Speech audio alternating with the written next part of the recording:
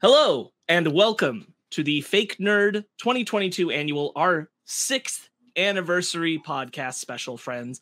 I am Sparks Whitty. I am joined, as always, by Brandon T. McClure. Hello, everyone. And, of course, Ben Magnet. 6 years, baby. And it just wouldn't be a podcast without Ryan Eliopoulos. Top of the afternoon to you, gents. It's still the morning. It's close. For about 44, not 45. Actually, I have a real question. Real question. Yeah. If it's 11:59, is it still technically morning?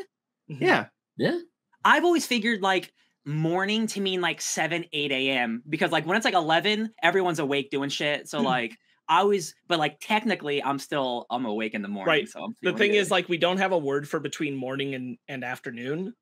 So everything from like 10 to noon just has to exist as morning. we can never find an intro. We haven't created the word for it. Good. Don't. That's somebody's Because I'm responsibility. awake in the morning. Hold on. I leave that gift to the future. There is a term for it. Late morning. Late morning. It's still morning though. Mm-hmm.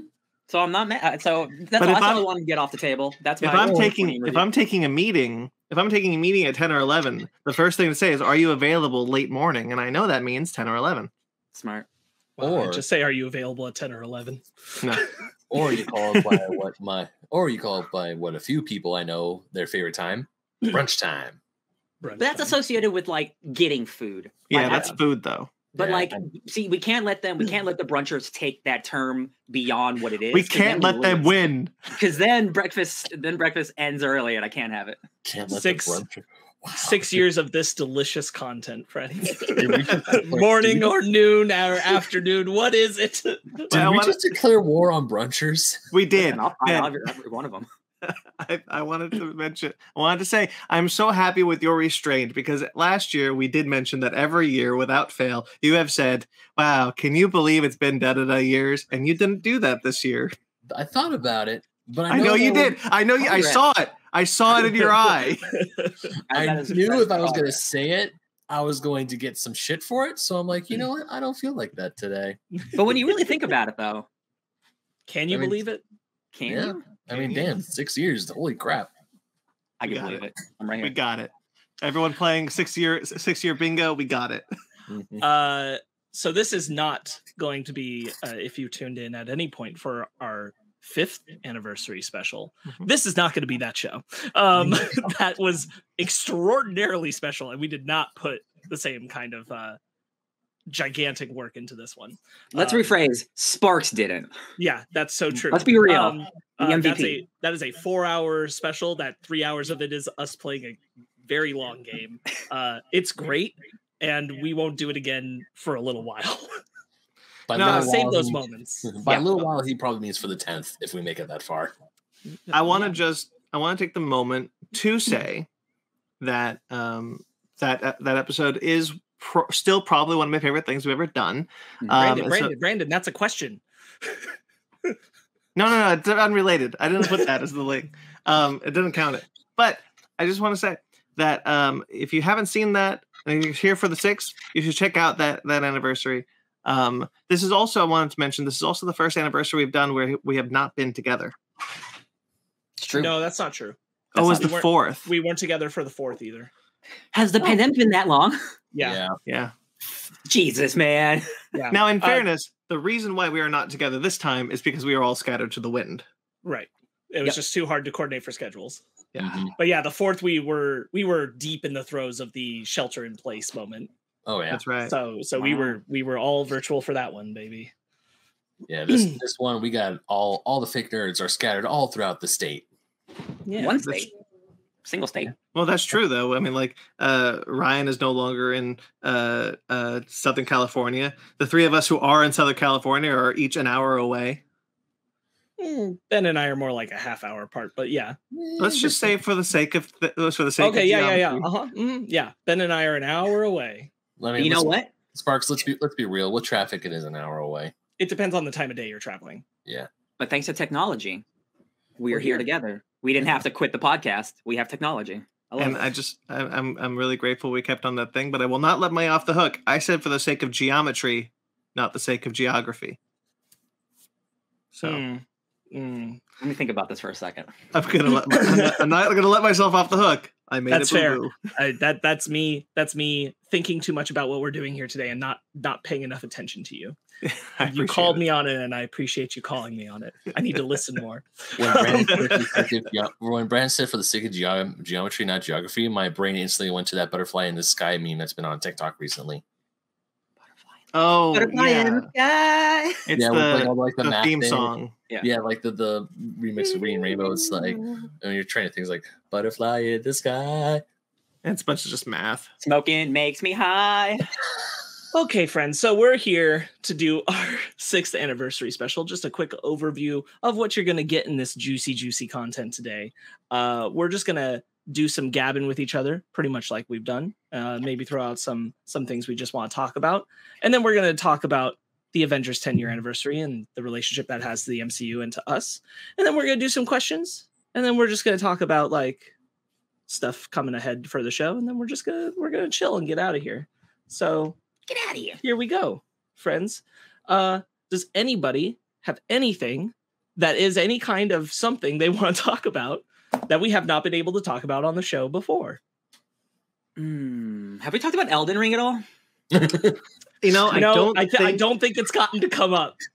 I don't think we've gotten there yet. Let's start the We need 2-hour Elden Ring subsection right now. Actually, there was one thing that came to my mind recently that I'm surprised we didn't. It was literally recently as to this recording, and I'm surprised it wasn't on any of the sheets when we were recording this show like 2 weeks ago. But that Winnie the Pooh horror movie, now that Winnie the Pooh is in the public domain, like screenshots for Honey and Blood came out. Oh, Okay, yeah. so the reason why that hasn't been in the rundown lately is because I'm waiting for a trailer. Yeah. Which is wise, but at the same time, No, it's holy shit, guys! It is the first instance, very quickly too, of something entering the public domain, and it's like we're making a movie out of it, and it's the exact opposite of what the thing is. Like very quickly. So yes, I am eagerly awaiting a trailer. I hope it's good and not just being made just because they can. Just it feels like it's being made for the gimmick more than it's. We'll see. We'll see. Yeah, like it could be like the premise is a cool idea of like these people went missing in the woods and like they became animals or whatever. I'm okay with that idea. Isn't it? It's like Christopher Robin left, and Pooh and Piglet became feral again because they ran out of food, so they started eating like Eeyore and Owl and. But they're people, so that's what I'm curious about. No, but I don't think they're people. I think that's just they are Piglet and Pooh, but because of the live action constraints, because this doesn't have a budget, You're just wearing a mask. It's just wearing a mask. Interesting. If they're okay, all right, maybe we'll see. That's what I heard. I don't know. No, that's probably right. Yeah. I have a actor friend who's spent the past probably 12 years at this point working on a play that utilizes the Winnie the Pooh characters to puts them in a different context and deeper analyzes like what they are representing as far as mental health. And it's like it's not a bad script. I saw like an early version of it and only a piece of it, but it was good.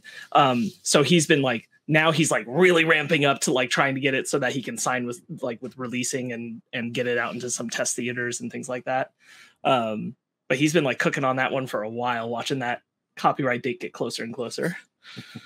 The thing that I thought was always funny about the thing where because like this is really Winnie the Pooh is really the first major IP to enter copyright in our lifetime, and certainly because like we've lived with like Zorro and Sherlock Holmes in public domain for like decades, and so like Winnie the Pooh was like the first one that like it was the first like major one to really go into the public domain, right? And it was really interesting seeing people very confused about what that meant, because everyone's like, well, wait, but Disney has Winnie the Pooh, and so like someone like really succinctly was just like, and I think Sparks retweeted this when it happens, like very succinctly, like if Winnie the Pooh has a shirt and is owned by Disney, if he does not, you're fine. Specifically, if he has the red shirt. If he has any other shirt, he's fine. He's got a maroon shirt, murderer. If he's got a blue shirt, that's fine. Sonic because that is technically a creation of Disney. Right. Yeah, It's just almost- basically honestly, if you're It's almost Go like Ugly Sonic. Yes. Yeah. Honestly, yeah. yeah, it's basically if you're going too close to specifically the design for the Disney one, then yeah, you gotta change it. Yeah, Peter Pan, I think is the only other big thing that's been like in the public domain, like our entire lives Yeah. and prevalently. Because anybody can do something like that. Like Pinocchio also. You can do it. You can do anything with Peter Pan as long as you're taking like inspiration from the novel, not adapting like the stage shows. The stage shows I think are still specifically under copyright. Right. And then so is the Disney one, obviously. I mean, Hook was because of Peter Pan being in public domain, right? Yeah, right. Yeah. Yes. Same with every other Peter Pan movie that's come out since then. That older one that came out in the early 2000s, and then the Pan one that came out with Hugh Jackman. Oh man, you guys remember that movie? I've seen I the do. trailer. Wasn't he singing Nirvana? Yep. Yeah. Oh, God. That was one of the cooler. That was one of the cooler thoughts I thought about that. Was the singing Nirvana thing about Pan? That's one of my favorite things about it because the concept was that like because of where Neverland exists, it like exists in a nexus beyond space and time, so things can bleed through. So it's like that they'd heard Nirvana, but they hadn't like so like things could like incorporate into their culture. But like I thought that was a cool idea. Like the idea that Neverland exists outside of the time sphere that you think like Earth is living in. Dimension. Wow. Okay. Oh my god. Garrett Hedlund? Yep. Was Hook. Tron Yeah. Man. Tron Yeah. Man himself. That's right. I remember that. Man. He was pretty good in that, if I remember. So he had this really funny voice, and I don't think he became Hook at the end of the movie. I think like the idea was going to be a sequel. Yeah. Jonathan Hookster. They don't make him Hook in the movie. I remember that came out around the same time that Rhys Ifans did a Peter Pan miniseries on the Sci-Fi Channel. Yes, that's true. I forgot about that one. Where he owns the Lost Boys in like a London home, and then they go to like an orphanage, and then they like get all taken to Neverland. I don't remember that one. I do remember the Wizard of Oz miniseries with Zooey Deschanel. I don't remember that one. I don't remember Wait, that let me one. make sure it's Zooey Deschanel. Both of these things have been in Once Upon a Time. Yes. Oh god, the Peter Pan thing from Once Upon a Time. I remember watching that. Ben, season. I will never forget Once Upon a Time when Rumpelstiltskin said to the little boy, "Hello, Papa." I will never forget that. Tin Man, starring Zooey Yeah. Deschanel, Alan Cumming, Right. Neil McDonough, Richard Dreyfuss. Wow. That's right. I haven't seen that picture in a Terrible. while. I knew what you were talking about, but I couldn't remember Zooey Deschanel. Like I thought maybe it was Tin Man because I remember Neil McDonough specifically being in that. Oh man. I Sci-Fi have Channel, man. no. They have ebbs and flows of great quality. Yeah. I have one thing that I just thought of that I didn't think of before. We were covering all the big X-Men stuff, and then we stopped because of pandemic and reading stuff, and even I fell behind. But now that Hickman's gone, I do eventually want us to finish the Inferno era because it's not. We don't have much more than what you guys read because Hickman left after Inferno. So like, we catch up one day in like in a year or so. Like it's a 4-issue miniseries, so it's not too bad. But I'd like you guys to know where that saga goes because y'all were so invested for a time. You're saying like do Inferno the way we did X of Swords. Yeah, but it's also it's only 4 issues, but also like you would need to catch up on everything else. Otherwise, you won't have no idea what's going on. Right, for sure. But I do want us to eventually, because we were so good about doing that. Basically put a button on it. Hickman's era, and then it'll be a nice little button on everything.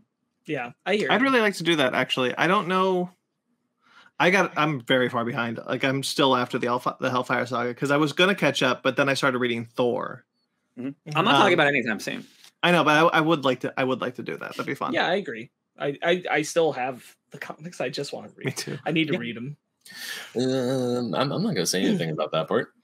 You can read them on Marvel Unlimited at this Oh point. no! Oh Yeah, no! man, No, you that's draw not the that. problem. That's not the problem. The problem is that big ass stack that's next to my bed right now. Well, Yeah, see, if I you think- just focus on just the X-Men instead of the other books you're also not reading, then you'll be fine. Yeah, Because guess what? Yeah. You're also not reading X-Men books too. you're right. I'm not. So Yeah, that'd be fun. I really like to do that. I always kind of lamented that I didn't keep up with it. And if we could like find a time to get caught up, because I know Ryan, you're caught up. But like for the three of us, like I think that would be a good time. Yeah. We can do it like we did with Exo Swords, where we could do like, kind of catch up, like everything that we did. We talked about like most everything that we leading up to Inferno, and then we do an episode on Inferno. Yeah, and it doesn't have to be book by book, because again, I'll be talking about like 100 issues, but just like where all the characters that are important are, the state of the world before and after and stuff like that. Yeah. That'd be really cool. I'd like to do that. Love it. I'm glad to see that the X-Men line is still going strong, even though Hickman's stepped out. If anything, because there was a period, and it's not like it's bad, but like there was a period where people are like, I don't know how I'm feeling about the line. But we got Kieran Gillen is leading the books now with the Immortal X-Men, and Al Ewing's on X-Men Red. So the line is stronger than it's ever been. Sure. Because each of them are writing 1 to 2 books. So like Vita Ayala's New Mutants is like, that's like the best New Mutants book ever made. That book's going to win awards. Like that book is not just good, it's actually progressive with having non-binary trans characters and actually have them on the page. Something that like, even though X-Men is all about that, like they don't actually do, it's very surface level. So like Vita's doing the real work on that book, and I bless them for it. Yeah, that's awesome. Yeah. I'm really glad that like, however weird or complicated behind the scenes, like the X-Men stuff got once Hickman stepped away, that they didn't just abandon having all these X titles doing this. The ship was too far gone. Yeah. Luckily, they did find another captain that I think is just as worthy. Like Kieran Gillen's the best, for sure. Yeah, I think when I think Hickman was smart to kind of be like, I want to move on, but they don't. And we talked about it when he was leaving. I think it was really smart that he set down a very good roadmap. He set down a really good just kind of platform for everything to be built off of, and it can sustain the X-Men line, as we've seen, because he's no longer on the books, as we've seen pretty much indefinitely. It will have to end because comics are cyclical, but it can go for a very long time, and he didn't need to. I think they were kind of smart to be like, we can keep playing in this. We don't need to kind of rush to the end right away. Absolutely. And the stuff with if you're listening to this, and you haven't read X-Men in the last couple of years, the X-Men are immortal, and now they live on Mars, and they're the rulers of the universe, and Storm is the queen of the universe. So the X-Men are the coolest I've ever been. And it was when their leader guy left, Jonathan Hickman, people are really scared, but they got someone just as good, in my opinion. And like the line is just getting stronger and more unique, and they're just introducing so many new characters that will last for generations. It's a gold mine. We're in a comics gold mine. Yeah, I agree with that. Even though I'm not caught up. Well, you've read 3 years of it, so like it's good. Yeah, I'd really like to do that. We should plan to do that. Future. We talked a lot about all the Star Wars news that came out last week, but one thing we didn't touch on, and it's like not that huge of a deal, which is why I was like, we don't need to talk about this there, but like I think we can here, is that just because I feel it was an inevitability, the Galaxy's Edge in the parks is no longer held to the timeline. Oh, I didn't know. Oh, so like now you can go and like Boba Fett and Din Djarin can be there, and it's not trying to still be in the existence of specifically between The Last Jedi and The Rise of Skywalker. Oh, so like different people can appear, because that was supposed to be the whole idea up to this point, was that you go to Batuu and you're going specifically to a time period between The Last Jedi and The Rise of Skywalker. That makes sense. I just never, that 100% makes sense now with all the characters that I've seen and who is there. Like I just assumed kind of like Avengers World, just like the Avengers are here. Right. I honestly prefer it being just Star Wars land so I could see everybody. I think that Avengers has a lot to do with it, where like people have been positively responding to just being able to see the characters in the park, and like any of the characters, regardless of if they're currently alive or a good guy or a bad guy or whatever's going on. Have you seen the Wanda face character? Yeah. And so like having them out has, I think, made them like, oh, we should be doing this more with Star Wars characters. I think that's really smart. I didn't like immediately think about that when I when I saw that, because I saw that Boba Fett and Fennec Shand are going to be at Galaxy's Edge. I didn't quite register that that's what that meant. But I'm really happy they decided to change their mind on that. Yeah, so they've decided that like Batu, they're not like trying to do something where like they're going to make sure you have a specific timeline experience, but they are saying that like, you know, all of these characters could have visited Batu at any time and you can encounter all of them because you are visiting Batu at any point in the timeline. Yeah. And so like without being that, I think that the part of the logic was because the rides, both of the rides are specifically set in that time period, that they wanted to make everything feel of a piece. Yeah. Sure. I get it. I think that, you know, we did do that and now that time can be done. Yeah. I think while a really good idea, I do think it limits the fun that you can have with a space like that. 100%. Yeah, I think you have to do like, you know, you kind of have to think of it like Star Tours. Right. Yeah. You know, Star Tours, it doesn't exist in a time period. Right. You can go anywhere, be with anyone. You can start the. I don't know if this is still the case because I've been in Star Tours. Technically, it exists in a time period once you're in it and it's decided what you're doing. Yeah. Sure, and but you can go from what time you're in. Sure, but you can go from Naboo to Crate. Sure, theoretically. Right, but you're going to Naboo during that time period. Sure, but still, like the idea is that it's at any point in the Star Wars timeline. Yeah, and I guess they were kind of thinking that they could probably get away with it because they weren't moving Star Tours to Galaxy's Edge. But I'm glad that they're just kind of like, you know what, this is too much effort. We don't get to play with certain face characters, and now if we just let loose, we can actually bring these characters in. And like Obi-Wan's happening right now, and like every time there's a Marvel show on, those characters are in the park like the day the show premieres. Yeah, like the fact that there's not an Obi-Wan or a Vader walking around is like, just come on, why not? Well, there's Vader, but Vader's over in Tomorrowland. Yeah. Because there's the Star Wars section, the Star Wars launch bay that's in Tomorrowland. That's where Vader's been showing up to this point. So Vader's there. He's just not in Galaxy's Edge. Yeah, I'm just saying Vader could visit Batu.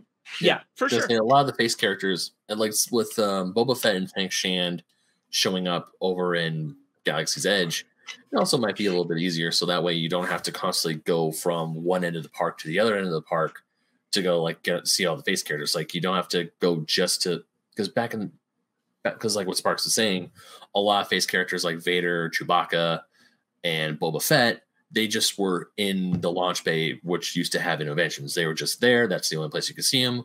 Whereas First Order Stormtroopers and Kylo, Rey, and Chewbacca again, they were over in Galaxy's Edge. So the fact that we can just like go to Galaxy's Edge and see Boba Fett and Fennec Shand walking around, I'm cool with that. I can dig it.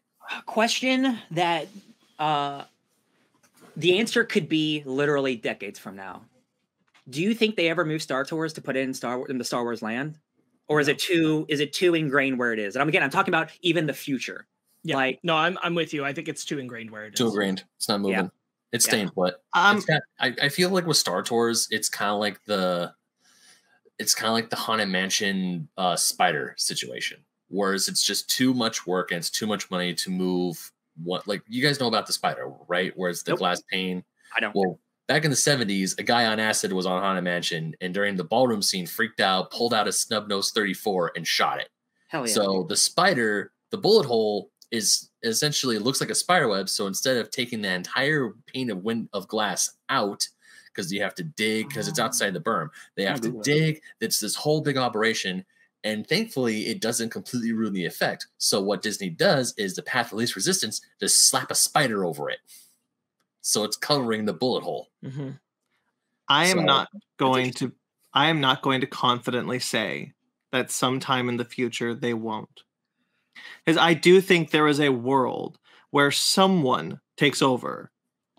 Bob Chapek leaves. Someone's like, hey, what the fuck is this? Sorry, what the hell is this? is this doing here and not there? I do think that 50 years. Yeah, that it's moved. I'll put it this way. This is why I don't think it'll happen. The underground spacing that would be required to put Star Tours in that area does not exist backstage. Mm-hmm. So they would have to gut part of what is currently Batu in order to do it. Mhm. And I don't think that they would do that. Yeah. I think that's a lot of work and money that they don't need to do. And if they were going to do it, I think they'd just put a different Star Wars ride in Batu rather than move that one, because Yeah. it does perfectly fine where it is. I think it's also 35 years. This is its 35th year anniversary, by the way. 35 years. I don't think they move it just because of history at this point. Yeah. God, 35 that makes years sense. of Star Wars. Holy shit! I didn't know it was 35. That's crazy. I didn't know it was Yeah, I don't have a 35. problem with it being there and everything. It's just, now that they have an entire Star Wars space, I'm sure there's people thinking like, why is the Star Wars ride not in Star Wars Land? Like, there are people who don't care about Star Wars. I'm sure fighting that fight. You know what I mean? In Disney World, it's not in Batu, but it is right next to it. Yeah. So, you kind of get the synergy there. And so I can see, because they have that they wouldn't change it here. Yeah. Okay. Whereas, because Hollywood Studios, it's like right next door. So I mean, okay, close enough there. But fortunately, California, it's been I feel like Star Tours has been such a Tomorrowland staple that, I think it's just like way too much money and way too much effort just to move it out of Tomorrowland. Yeah, Here's a question. Yeah. Do we think that Disney, I'm given the same time period, 50, 70 years. Uh-huh. Do we think that Disney ever redoes the original lands? No.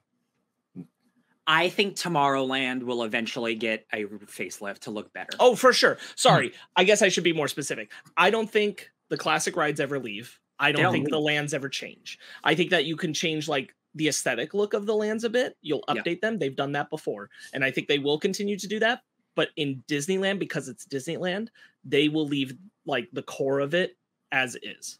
See, I'm not necessarily saying that we could probably see like Tomorrowland get replaced with Gloop-de-Glop Land, but like I'm wondering if maybe if they like do a major overhaul of Tomorrowland to, because like it's still the far off future of 1986. Like, do they eventually in like 50 years be like, it's the far off future of 2199? I can see that. Yeah, I think so. Actually, I think I'm not as Disney land as you guys are, even though I've been like, there's the one like Tomorrowland ride where like the people like spin, it's like an old ride, like they're like rocket ships or whatever. Oh, Astro Orbiter. Yeah, like that's probably an old ride, right? I'm guessing that's old as hell. Yeah. Okay. That ride will never go away. That ride will get a huge facelift to look incredible. It'll be pristine looking. It'll look like it is the future. It'll still be that kid's ride. They're not going to get rid of it, but it will get an HD remaster. I'll say I wouldn't be surprised if somewhere down the line, Brandon, they do put in a ride that is trying to be like the future, actually tomorrow, right? But I think at the same time they'll make sure they're keeping things that are the perceived future of 1986, because nostalgia will always work. Yeah, that's true. And Disneyland specifically, that park trades in nostalgia. Yeah, and also the thing of history of like, the historical importance of it too is like cool. Yeah. At a certain point, does it become a historical landmark? Oh, that's a good. And then Disneyland can't change it. That's on their own property though. That's a weird situation. Sure, but I mean, like, but like that still would fall in like with its relationship with the city. Would the city of Anaheim say that's a historical landmark? You can't change it now. I wonder. Like I could see it's usually about 100. After 100, that's when you have that conversation. So I could see we get past 2050 and they have a conversation and they're like, okay, so now the building where Walt's apartment was, which is the fake firehouse at the front, that's a historical landmark. You can't change that building now. And then Disneyland, and that means that you can't update the look. You can only try to maintain it and keep it in pristine condition as is. Well, that will be a different story, because then we're 150 years in the future or whatever. So like, what did Walt Disney look like in the 50s, in the 1950s or whatever? Like then like historical stuff. Oh yeah. At that point, Disneyland is just floating above the ground. Yeah. I wonder though when they hit that point where they hit like, if they try and change something and the city steps in and says, no, you can't. Honestly, if they were to put any, I would say that if they were to put any historical landmark on any sort of building, it would probably be the firehouse. I agree. Because really, there's nothing in there. It's just the fire engine, and you see the light. I guess in certain tours, guests, if you're doing a VIP tour, guests can go up into the apartment, which has been kept in the same condition as Walt was in since the 50s. So yeah, I could see that. But everything else, I would say it's fair, or not fair game, but I would say to answer Brand's question, yeah, they would probably update it, like redo paint jobs, maybe update the aesthetics a little bit here and there. Like Sparks was saying with the 1980 something facelift of Fantasyland, because before Fantasyland was like a medieval style jousting tournament with flags and banners, whereas today it's like, no, this is like an actual medieval village, so to speak. Whereas the rides actually look like they're part of the castle and not just like tents or anything like you did when it opened in 55. So, and also, yeah, Tomorrowland, I could easily see, like Tomorrowland's gone through a few facelifts over the years. So I could easily see them constantly updating Tomorrowland. Whereas Adventureland, Frontierland, and New Orleans Square, just a few new paint jobs, maybe a few updates here and there, but nothing too major outside of Critter Country getting the new Splash Mountain ride, which I'm still excited for. Brandon, are you reading about historical landmarks? No. Am I supposed to be? No. I just wanted to know because I saw your eyes kind of scrolling. I was like, if he's looking up, if this is a thing. Like, I just wanted to know. That's how I think. Yeah, gotcha. No, it's okay. If Tomorrowland made $1 billion, I feel like that place would probably be getting a paint job sooner rather than the movie? Yeah. In a better world, it did. Yeah, 100%. In a better world where that movie was successful, Tomorrowland would look different right now. I 100% guarantee you. I think still we'd still be living in a space where they kind of do both. They retain some of the old and bring new. Yeah. I think that dynamic will always exist with I think Tomorrowland more than anything else. They'll always try and keep the idea of like retro future and then predictive future. Well, that's what Disneyland Paris is doing. And actually one of the reasons why I'm really excited to go to Disneyland Paris this summer is because when they were building their Tomorrowland, they decided to keep it steampunk. Like yes, I've heard of this. Yeah, like their version, and also I've heard their version of Space Mountain is like the best version because it's like a Jules Verne shoot to the moon type of cannon where you actually get shot where you're on an incline and you get shot out. That's awesome. Yeah. By the way, that was a really good idea. And why didn't we do that? Because we didn't think of it yet. No, we did though. We thought of cannons shooting people to space before we thought of just launching them from a platform, and we never considered that could work. Oh, I thought you were talking about why we didn't do that for our Space Mountain. No, I'm talking about the fact that we had multiple fictitious fiction novels and movies about getting launched out of a cannon and being thrown into space, and that was how space travel was going to be a thing. And NASA, and all their wisdom, was just like, you know what's better? Just a big jet engine launching you from the ground. I trust the science. Yeah, I don't. I want to see step by step. Disprove it to me, NASA. I'll trust the hidden figures. I'm pretty sure. I'm pretty sure if any rocket scientist is listening to this, it's like physics, my guy. Look, but I do like your idea, Brent. If a little, they got the Nautilus. Like the Nautilus is in Paris. That's awesome. The steampunk thing is so cool. If a little girl can figure it out in Over the Moon, then I get it, Brandon. Yeah, anybody can do it. Anybody can do it. We could do it right now. I'm all right. As long as there are spirits up in space to catch us, so we don't fall back into the atmosphere. Of course.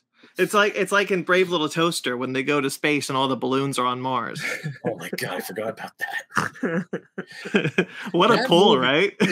That move, you know what? When I lost a balloon as a kid, I'm like, well, it's going to space now because I just thought if you just float, you just keep floating. Gravity didn't have escape velocity. And there's a hold on me yet. Yeah, and there's a society of balloons on Mars. That's the sequel to It. It's in space because the balloon goes to space. Pennywise has to go to space. Pennywise in space is definitely. Hold on, Pennywise in space is definitely a movie they have thought about. Oh my god, I'm just imagining an astronaut is like floating in space and it's like, what's a balloon doing here? And you just see Pennywise. I would die. Pennywise swimming in zero gravity. Oh my god. Or trying to swim in zero gravity, but he's just in one place going. Listen, every 20. No, that's Jeepers Creepers. Never mind. That's 27 years, yeah. Wait, is it both Jeepers Creepers and It? I think They do that Jeepers thing. Creepers is 23. It is Yeah, they 27. both do the time separation thing. It's not the same amount of time, but yeah, Alright, I see you. Inspiration. Did that new Jeepers Creepers movie ever come out? it's later this year. Oh, Oh yeah, not by the bad guy. Not by the bad guy. Yeah. Cool. I've one. I've. It's a recent one though. Okay. Recently, the director of Top Gun Maverick talked about how Tron 3 was. Oh, I see. Okay, I know where you're going. It's ready to go, Uh-huh. and Disney scrapped it. Right. Now we don't. Now Disney is not going to come out right out and say, "Hey, we tanked John Carter, Tomorrowland, and Tron 3 because we got Marvel and Star Wars on the horizon," because those deals were definitely in talks by that point. Mhm. But the writing is kind of on the wall, and I want to talk about what how do I want to phrase this? Are there movies from that era, the before Marvel and Star Wars, before Disney took over pop culture, that we lament not getting a sequel for? Yeah, I mean John Carter, obviously. Well, obviously John Carter, but like other ones, not necessarily the obvious ones, because there's Tomorrowland. Like I'm so bummed we never got another Tomorrowland. Although that's pretty self-contained, so I'm not Ryan, you're like muted. I'm okay with it. Unfortunately, movies have to make money to get sequels. That's true. But I do think that there's a case to be made that, like, if John Carter's marketing was, there was a lot of talk. There was a lot of talk about this. I Go remember ahead. the biggest problem with John Carter was that, Disney itself called it a flop like a week in Yeah, or whatever it was, like really early, and like killed any momentum it had by doing so. I'll be Yeah. honest though, there was no momentum for that movie. Mm. When that movie came out, fans of the franchise, sure, but that movie did not do well because it's like big kaiju movies. Like Americans don't want to see that hardcore sci-fi with the bassoon and the badoon. And if it's not pretty like Star Wars, like you have to make it, not that it's a bad movie, it's a good movie. It's asking a lot of your audience, and the marketing wasn't helping either. No, Like the that marketing movie was didn't dead work. on arrival. Like I don't think there was any. but that's what I'm talking about. Like the idea that, like, Should have called John Carter a Mars. if they had marketed that movie, because the timing lines up. We're not going to know the full story, but the timing lines up that they were already in talks to buy Star Wars at the time that movie was coming out. And if they had thought that John Carter was going to be their only chance at a space epic, they probably would have done better to market it. But because they knew they were getting Star Wars, they didn't. I also think like it's one of those situations of like not trusting the movie that you made, because again, it is a big hardcore sci-fi Disney movie. And it's asking a lot of your audience for like the type of movie it is, which is like all I ever asked for is like, trust a creator to make a big hardcore movie, and like Dune. It's like a friendlier version of Dune, right? Mhm. It's hardcore again, badoom, bassoom, all this crazy shit. He's a Confederate or whatever. The marketing didn't know what to do. I don't think the people behind the scenes, not the director, like the studio people, were like, what do we do with this half naked dude fighting in a gladiator arena? How do we sell that to a 4-quadrant? And they just didn't know how. They had no idea how. And I think then just calling it John Carter is one of the biggest mistakes of all time, for real. And not saying before Lord of the Rings, before Star Wars, there was John Carter, to build up the legend of this guy who does have a big history in the past. Mm-hmm. And like he was like a big popular pop culture figure back then, not so much now. If you lean into that shit, then maybe they would have something, but they didn't. They just wanted to make it the next big franchise. I do think that there was a world in the infinite multiverse. There's worlds everywhere, but like there is a world where if they had just said in the marketing, if like they really like leaned into the marketing of like the story that inspired Star Wars, like that could have really done something. I don't know. I'm not saying that there is that there is a guarantee that movie would have made $1 billion. No way. Mm-hmm. No. Movies just weren't doing that back then, just to be clear. But like that was just not. I don't think John Carter had the staying power, but I do think that there was a good chance that we could have gotten all 3 of those movies on just that first box office alone. Yeah. No, I agree. Definitely Star Wars, Marvel did impact, because like, hey, we don't have to rely on this franchise if it might not work. Like that's Yeah, that and is that's I the, 100% believe that. Yeah. that's the thing that like Bob Iger, like I personally I like Iger. I think he was a good fit at Disney, but like he was very much. Disney was struggling in their live action department for a very long time. They were just not sure what they wanted to do. They were making theme park rides, but none of them were hitting like Pirates of the Caribbean. They were trying to market these 4-quadrant films like Tomorrowland and Tron 3 and Tron Legacy and John Carter. And they were like, none of these are going to make us the numbers that like Universal. Remember, Universal is at one point the highest grossing studio of all time. Paramount was doing a lot better. Warner Brothers was killing it with creator-owned blockbusters that just constantly were hitting.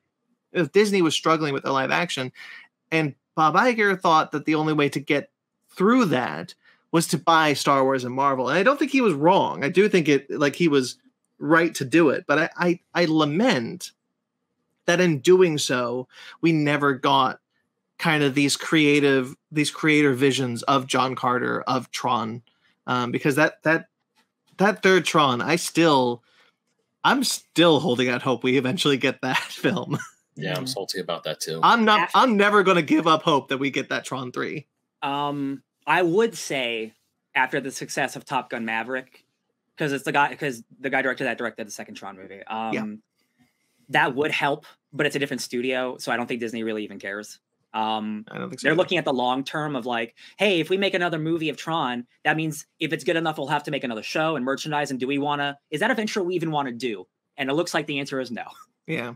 And Tron had, man, guys, do you remember Tron Legacy's like multimedia marketing campaign? Mm-hmm. Like, I say what you will, but like Disney did put a lot of marketing into. There were comics, there were multiple video games with different storylines. There was the show. Sparks, do you remember Tron Uprising? Yes. With Elijah Wood, and Bruce Boxleitner came back to be Tron. But it was like the whole season was like he's gonna become Rinsler. Like the idea is that he's being infected by a clue. Like he's gonna become Rinsler by the end of the season, and then he's cured at the end of the season. And you're like, wait, what happened? Tron's alive? Tron's going to be okay? And then they never officially canceled that show. They just never ordered another season, and they just let it die on the vine. Yeah. That's what you call a coward cancellation. That's exactly what that is. Because Netflix did the same thing recently with Julie and the Phantoms. They just kind of let it die. So I just looked up the budget and the domestic gross for Tron Legacy. It cost $170 million. It made 172. Ooh. Now, worldwide, it made 400, but that's still a disappointment for an almost $200 million movie. Yeah. Tron had really cool trailers. I know people were hyped about the music. So, like, again, like, now that it's weird, now that Disney has Marvel and Star Wars, I think people are more receptive to big hardcore sci-fi and like weird stuff. Because Endgame, superhero movie, big time travel sci-fi hard movie. You know what I mean? Like, I think the audience is more primed for John Carter now than they were a decade ago. Easy, 100%. I think that's part of it. I think there's also like over a decade ago, people didn't have faith in Disney to make good movies. It's true. Like in general, like whether it was Disney, and this was before the turn in Disney animation, this was before the big hits in Disney live action outside of Pirates. Like they didn't have faith that they were making like great films, that this is like something they should go out of their way to see, or like, you know, things that they could reliably say, oh, I'll have a good time at this. Yeah. You know, like all of these things were Tron Legacy, John Carter, all these things were like up in the air. Is this going to be an enjoyable feat? No one had a reason to have faith that Disney knew what they were doing with them. It's a really good point, because like that, there's not a long time ago where audiences, like nowadays, audiences are guaranteed to go see a Disney movie and it's going to make $1 billion. Look at Lion King. But 10 years ago, that wasn't the case. Right. Yeah. I'm looking at the Wikipedia of all these movies before the Disney Marvel era, and yeah, and like not all of these are bad. You know, I haven't seen all of these, but we're talking about things like all the Chronicles of Narnia movies, Beverly Hills Chihuahua, the Tinkerbell movie, Bolt, Bedtime Stories, Race to Witch Mountain, like varying qualities of like, okay. Yeah. Nothing that's like grabbing. And nowadays, Disney wouldn't be caught dead making a movie like that. Yeah.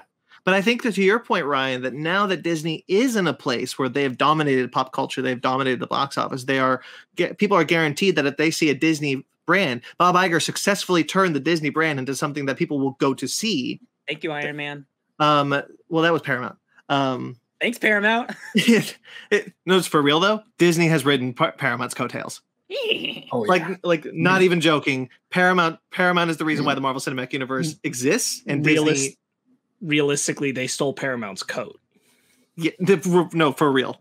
I often think about that a lot, but I think to your point, Ryan, that like if Disney wanted to now make Tron 3, I do think that movie would be a box office success because it would come with the Disney brand. That they would be like, oh, this is a Disney movie. I'm guaranteed that quality control that I have been so accustomed to for the past 10 years. It's a different franchise and studio. But again, look at Top Gun Maverick. That's a movie that shouldn't work and should not be one of the best movies of the year.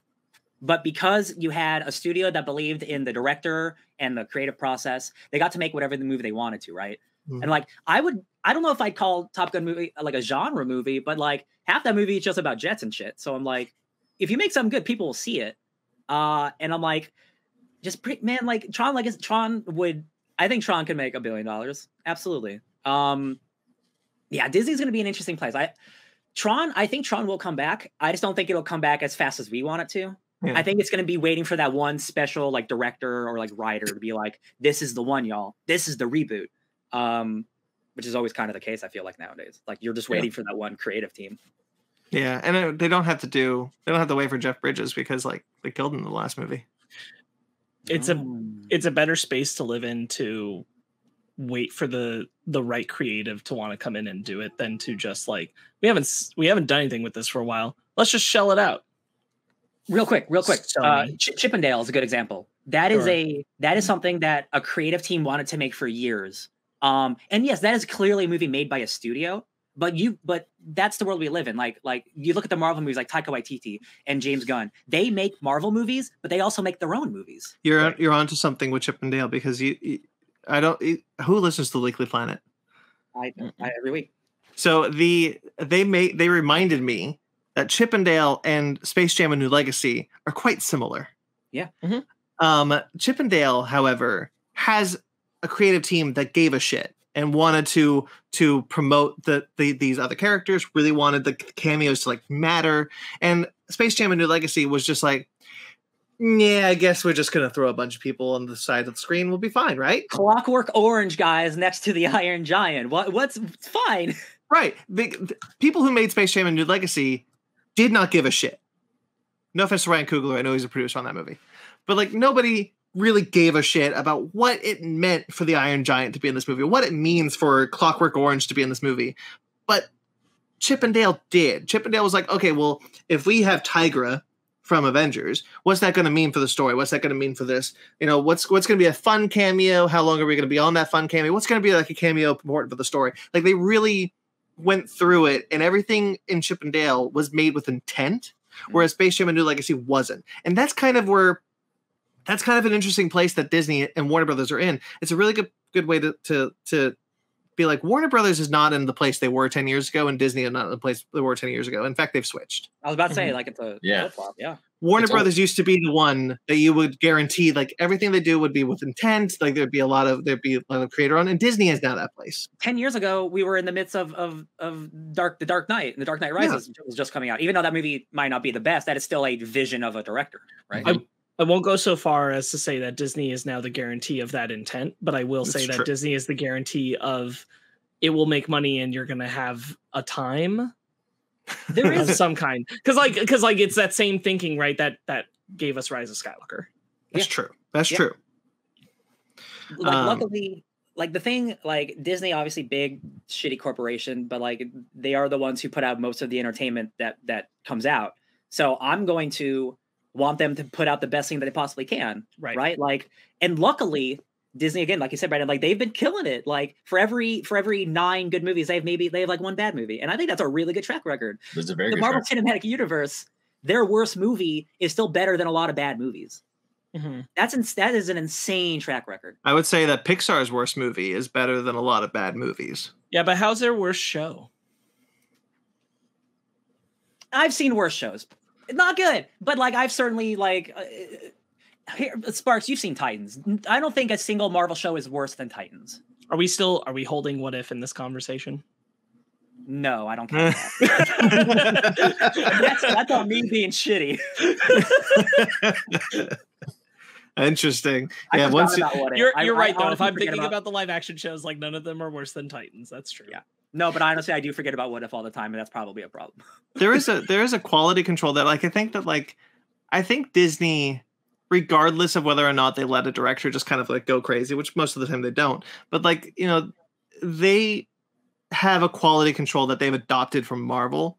Like Marvel was the place where you knew that like the Kevin Feige has a quality control. He's kind of laxed a bit lately. But like there's a quality control that came from Paramount that Disney adopted.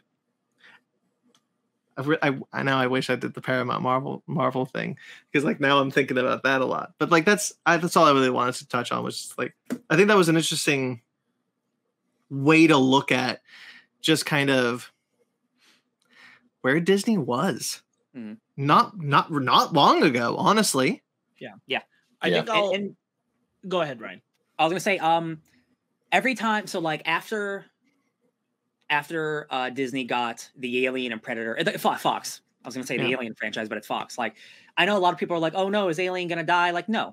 Predator's not going to die. The thing that I love about Disney is that when they acquire something, they acquire it for a reason. They don't acquire it to kill it. They acquire it to make money. They are a business about making money. So they are going to exploit every franchise they possibly have until they can't.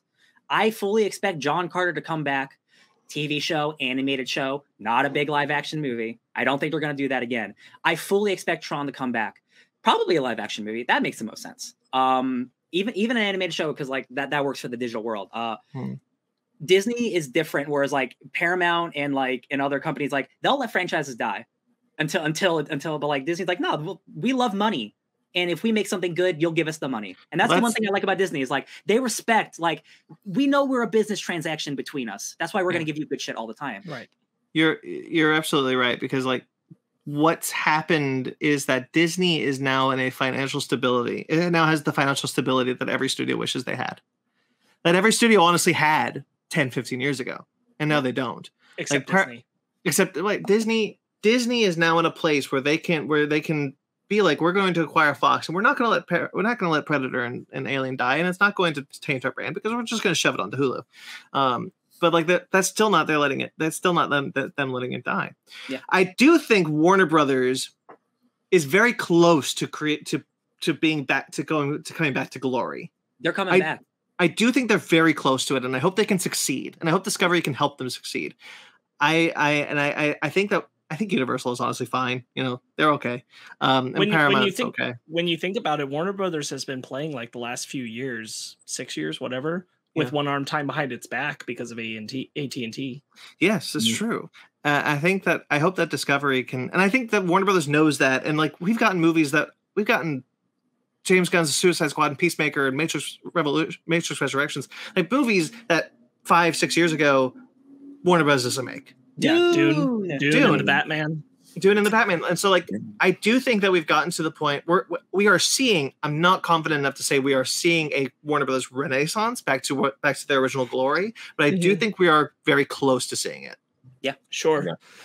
Yeah. I mean, to comment on Warner Brothers being with an arm behind their back. I mean, there's a reason John Oliver constantly made fun of AT&T on his show, still does. And they sucked. They were not a good fit for that company. Yeah. So I will, because I'm looking forward to like some of the stuff that Warner Bros. Has been putting out recently. I'm looking forward to it, like with Dune, the Batman. God, what was the one we just said that was really good? Multiverses. Matrix. Thank you. Yeah, Matrix. Multiverses, which is their Smash Brothers fighting game. God, Multiverses. Yeah. They could have very easily said, no, you cannot use like all of these. You cannot use the actual voices and all this stuff like a lot of the other fighting games have done. That is a game with Warner Brothers fully in support, 100% behind it every step of the way. I can't wait to see Godzilla in that game. Bro, I cannot wait for Ted Lasso to show up in that game. I haven't even watched that Tony show. Tony Soprano. Tony Soprano throwing cannolis. All right. Anyway, I think that's a good all that conversation about around that time period is a good transition. I was going to go into a different thing, but we'll go into this. Why don't we talk about it's the 10-year anniversary of Avengers. Avengers hit theaters a little over 10 years ago.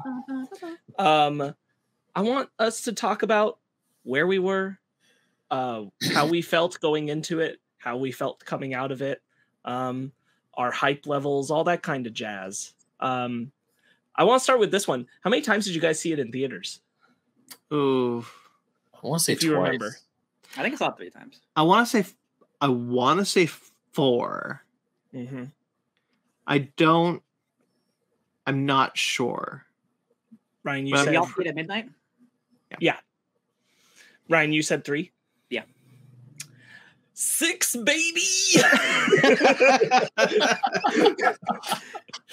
I don't Yeah, think I I was- don't think I've ever seen a movie 6 times. I'm trying to part think. of it was because almost every time I went, I was taking someone new to see it, and I wanted that experience over and over and over again. I did that with Infinity War. I saw Infinity War 4 times because I just wanted to see all of my friends freak out when everybody died. Yeah. Specifically, my one coworker, I'll always remember this, but he was Sean. He didn't read comics. He didn't know pop culture at all. He just watched movies. So the second you see Bucky fall and Black Panther, he's like, did they just kill all those heroes? Are you kidding me? And I'm like, yep. They did. Oh, it was the great Avengers, though. Yeah. The same. Yeah. I remember all the way going back to like the Iron Man post-credit scene and Nick Fury appearing and saying, the Avengers thing, and then like turning to everyone I was hanging out with at the time and being like, holy shit, they're doing the thing. They're doing the thing. This is going to be the thing. And they're like, I don't understand what that means. and you get down the road, and once you get to Iron Man 2 and the Thor trailer, like they start to see, okay, so these things are going to be the same, and I'm like, yeah.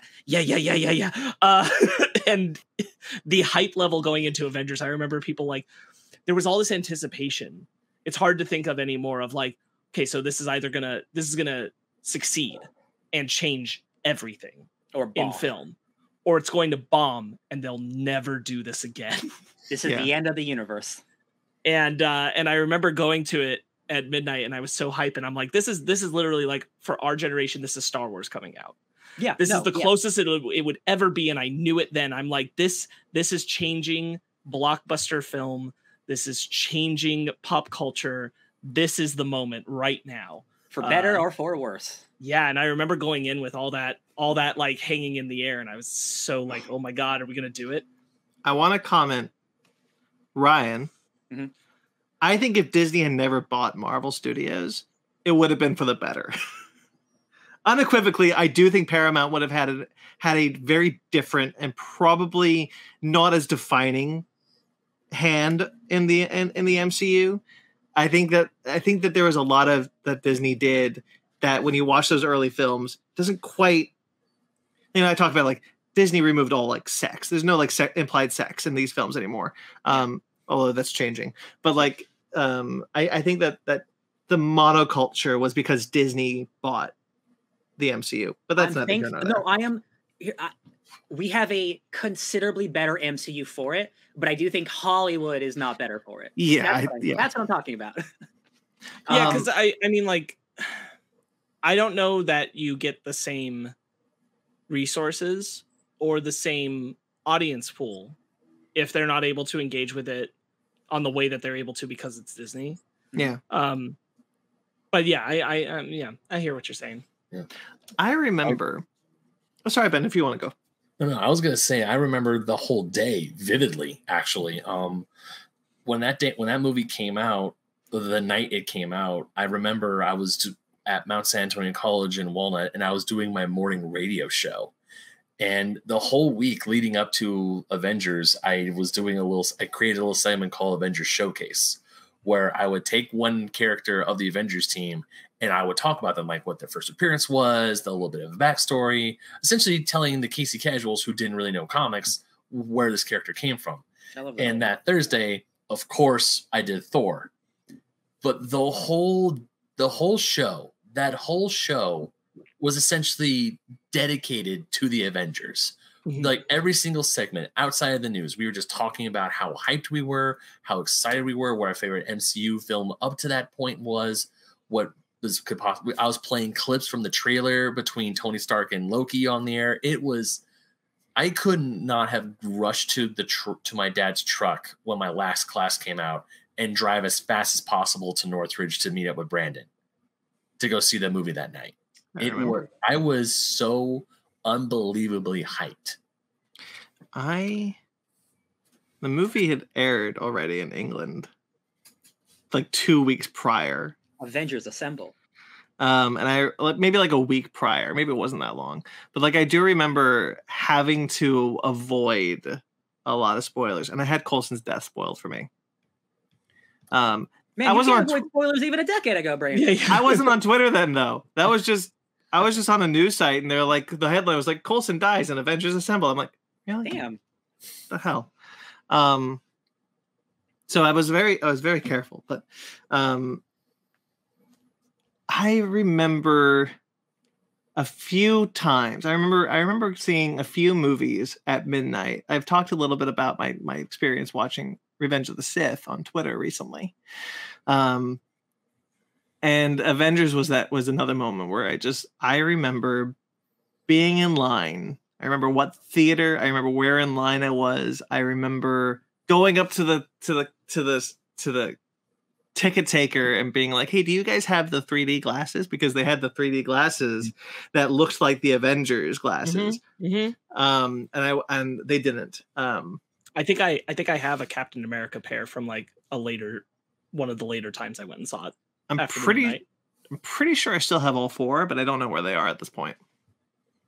And I remember where we sat in that theater, and I remember, you know what would be cool? If I said Avengers and the whole theater just yelled back Assemble. So I did. And only one person yelled back. And it was him. But like I didn't care because like nowadays it's kind of embarrassing. But like I didn't care because I was so excited for that movie. I was so at that point just hardcore into the MCU. There was nothing that could make my excitement less. I remember Brandon telling me about that plan about yelling Avengers and I yelling Assemble right afterwards. I also remember sitting our spot in line with the group we were with, and we were giving someone our Subway orders because there's a Subway across the parking lot to go get food. Oh, I remember the Subway. Yeah. So we just gave them the money to come back with Subway, and we're just because we were in line for a good 4 to 5 hours before. The theater that we were in didn't have assigned seating.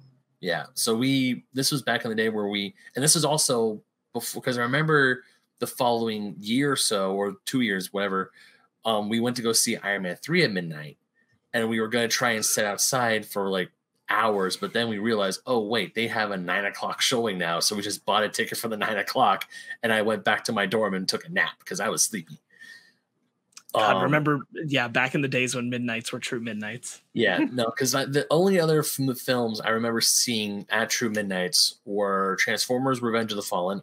I know, I saw that shit in IMAX too. Holy crap! The Harry Potter film, the ending of the Harry Potter films, Deathly Hallows Part 1 and 2. I remember real quickly, Ben. May I interrupt? May I interrupt about Revenge of the Fallen because you said you saw that at midnight in IMAX. I also saw that midnight in IMAX, and I was in the front row. Oh. Like I'm talking like the front row because it was the only seats left. And I remember I was with Sparks. I was with Elliot and Harrison. Mm-hmm. And so like we were watching the movie like this, and the title cards would have like the locations. We would go thump, thump, thump, thump, just constantly reading the title. It was not a good experience. Yeah. I waited 6 hours in line to get good seats for Revenge of the Fallen. My dad thought I was insane when I told him I was going to drive to Northridge, which was an hour, 45 minutes to an hour drive from my house, to go see the Avengers, drive back, and go to school and do my radio show, which started at 8 o'clock in the morning the next day. He also thought I was insane. You were. But I did it. I made the show on the show on time. Of course, the Friday morning afterwards, I was like, okay, no spoilers for Avengers, but holy crap, it was one of the best films I've ever seen in my life. And essentially it was still talking all about the Avengers because a bunch of people, my co-hosts at the time, they also saw it the night prior. Mm-hmm. And that was one of the most, I would put me seeing Avengers for the first time up there with my viewing of Star Wars Episode 7, Mm-hmm. as in where Star Wars made me cry during the opening because I was seeing a new film in a franchise that forged me through my life. Avengers was the start of something brand new that I didn't know I was going to like. I knew of the Avengers, like when I finally did see the end credit scene of Iron Man, it was on Stars years after the fact. I didn't know about it. When I remember the day I saw Iron Man after once the credits started rolling, my dad and I popped out of that theater to go sneak into I Am Legend. We did that shit.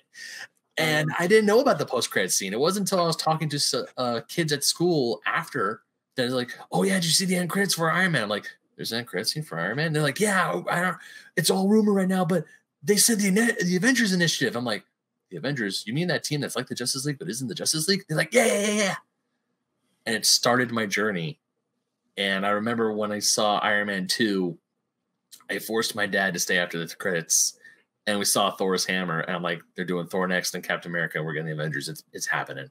And we're leaving the theater, and my dad's like, what's going on? I was like, something's happening now. This is some good shit. I remember being at the Captain America First Avengers screening for Comic-Con because it was a few days. Yes, I was with you because it was a few days before it released in theaters. It happened to be Comic-Con happened to be on the week Captain America was coming out. And so a few days before it came out, they had a special screening and we got to go to it.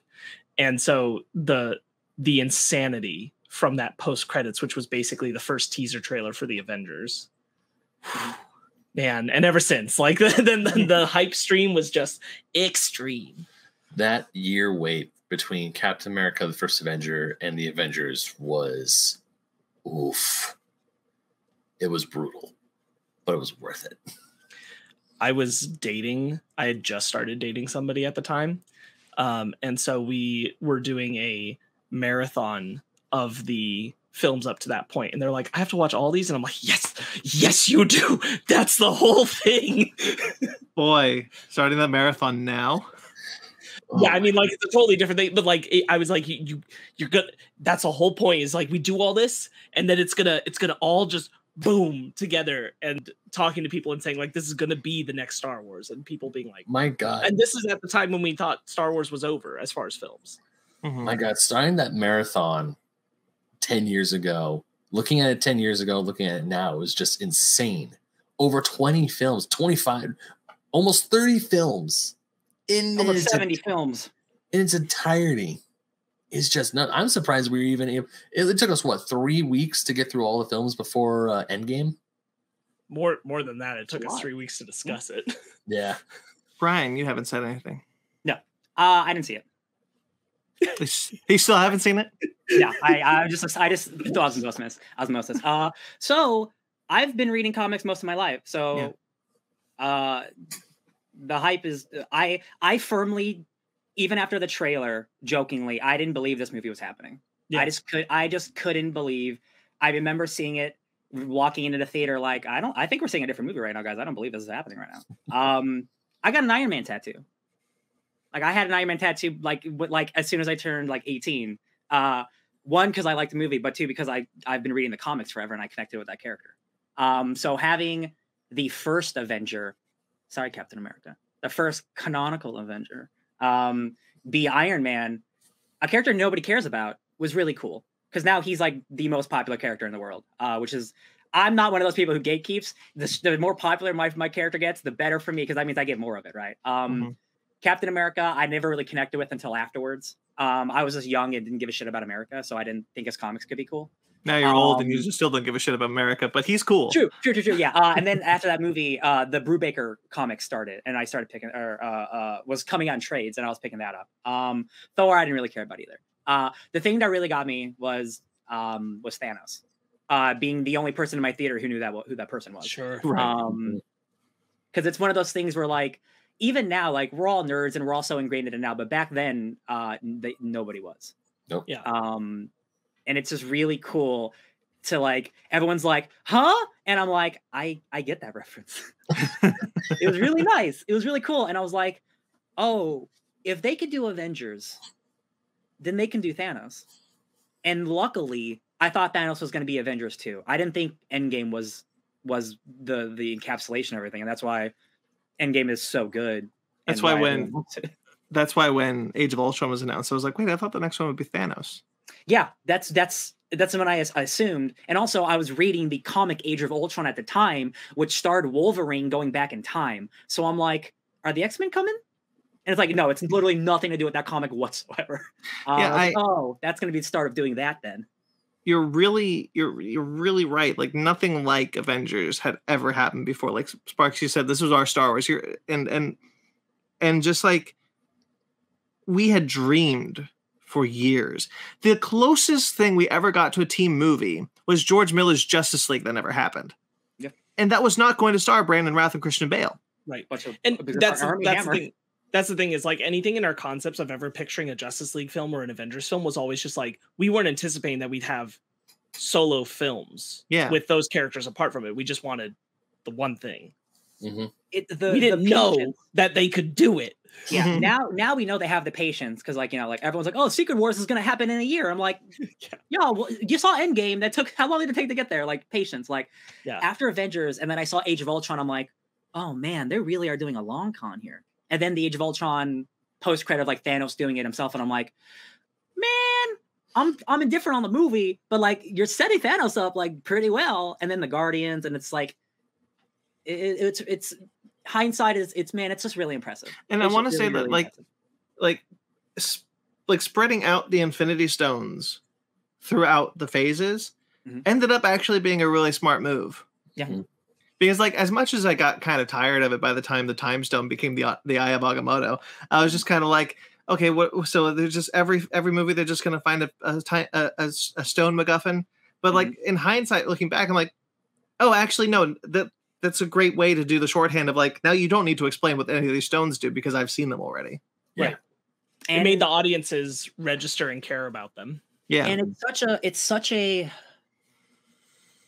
with the breadth of comic villains that you have, making Thanos your first big one, like Thanos, like there are so many characters. Like Thanos could be your end game, but I mean like the actual very end game. Like Thanos could be the end all be all villain in your multiverse or whatever, right? Like Kang could be that, Doctor Doom could be that, Ultron could be that. Like all of these characters have the potential to be like world threatening, conquering things for a decade. But Thanos really was, I think, was the best choice because he's a person with a goal that's beyond his goal of collecting things. Because once you get to Kang, where it's multiverse stuff, and once you get to Doctor Doom, where he's a techno wizard, you're starting to get a little beyond the normal villainy. So like I think Thanos was the perfect villain of like, hey, I'm trying to collect these stones. That's my goal. There's a lot of things that like watching the MCU kind of go through its growing pains with Thanos. Because if you actually follow the movies, Thanos' motivation doesn't jive with his Endgame appearance. Oh no, not really. Because like there's a line that I always loved. I always loved this line at the end of Avengers, to go back to the Avengers, where the other, which is Alexis Denisov's character, when he says when he's just like, to challenge Earth is to court death. And that's the thing that Thanos turns back and smiles, because he's like, I like death. Death is hot. I want to bone death. And so like that, and that's still like the thing. That's still kind of the thing, even into Guardians of the Galaxy, which is like the second time we see him. But Endgame completely is just like, you know what? Actually, he was doing this for quote unquote altruistic reasons. Infinity War, really. Yeah. It makes sense to me, and I think he is a more compelling villain when he is like the hero of his own story. Sure. I just like Thanos being a horny asshole. That's the character to me. He's all powerful and he wants someone who doesn't want him. and he Right. will do literally anything to get her, even destroy the universe itself. I think that is like beautiful and romantic in a really weird way. He's like the most insane simp of all time. But I also like the eco-terrorist, like does not like I really like that too. Like I'm not mad the choice they made. But now in that new trailer we saw Lady Death's there, and I'm like, what are we doing now? Yeah, What yeah. are we doing? Yeah, it's just so wild to think about the time before the big bubble burst. Yeah. And like us being who we are, being like as entrenched as we were, knowing that bubble was probably going to burst the right way and everything was going to be different after that. Yeah. I can't tell, like I remember having conversations with people who weren't very familiar with most of these. They saw the previous films, but they weren't familiar with the comic characters at all. And I'm like, you really need to understand this is big. This is really going to change the landscape if they nail it. And just not really comprehending, not understanding what that could mean. I remember specifically, and I remember it because it happened. And every time I hear the line in the movie, I always think about it. I remember when I was watching Avengers, when it became real for me, and it's such a small thing. When I was like, holy shit, they did it. It's really happening. It's all here. And it's in the middle of the film. It's when it's a shot of Nick Fury on the helicarrier, and someone is coming in over the dialogue, radioing to him and saying, we've got Hulk and Thor battling on the lower decks. Mhm. And just the fact that the guy said that, I was like, we did it. We're here, baby. He just said Hulk and Thor are battling on the lower decks. I think it's before. But it's when it's when Loki gets captured and then Thor comes to take him out, and there's like the force battle between Captain America and Iron Man and stuff, and I'm like, and Thor. That's where I'm like, oh my god, he did the hammer thing on the shield. Oh my god. The thing that like blew my mind about it was that, like, you know, kind of going back to what I talked about, like I never envisioned a Justice League movie could ever exist with Brandon Routh and Christian Bale, because that's just not how movies were made. That's just not how thing was done back then. Yeah. And so, like, by the way, I still would have liked to have seen a George Miller film. But like, I remember sitting there thinking to myself, I know these characters. I've seen these characters before. I'm watching the equivalent of a comic book crossover. Mm-hmm. That's what I am watching right now. Right. Yeah, it's what a change. What a cultural touchstone that we've lived through, guys. Mhm. What a wild thing. And now we're at a point where this franchise is still going on, and two of our main characters are dead. One of them is more ripped than he's ever been, and he's really funny. Another one has a new cousin we're getting introduced to. Another one has a new young sidekick. Who am I missing? It's just like, Captain America is old, and we're getting a new one. Like Thor, we're getting a new one. It feels like the comics now. Like it's always felt like the comics, but like now we're at the legacy point where legacy characters are coming in. Right. And I'm like, wow, we're getting old. I don't think I agree. There's a lot of people talk about like Phase 4 being directionless, and I don't necessarily agree with that. I do think it is strange. It's not strange. It's an interesting place to be in, that we don't know the end game destination. Like we don't know that Avengers is coming. Like we knew essentially, we knew from the moment we had hoped anyway, that an Avengers movie was coming after Iron Man 1.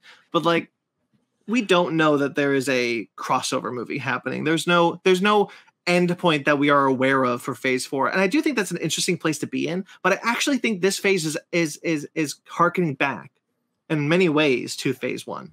But here's the thing, like I don't see why people think it's a problem. Like don't tell me that we're like, oh, we're building to Avengers in 2027. Don't tell me that. Because it's like it's like just like TV. Go ahead. Go ahead. Yeah, No, like no, it's just like comic books. We don't know what the next comic book event is until it's announced. Mhm. I'm not reading Spider-Man 7 going, geez, when is this going to tie into Avengers? That's not the way I operate. I'm watching Black Panther and I'm watching Ant-Man 3. When they announce Avengers is when I'm like, oh, that's what they're building towards. I take it as like, I think Endgame has put people in a way of like, everything has to be an Endgame now. And I'm like, we could just build slowly. I think it's TV show logic. I think that like they think of the film series. A lot of people think of the film series of the MCU now like they think of a television show.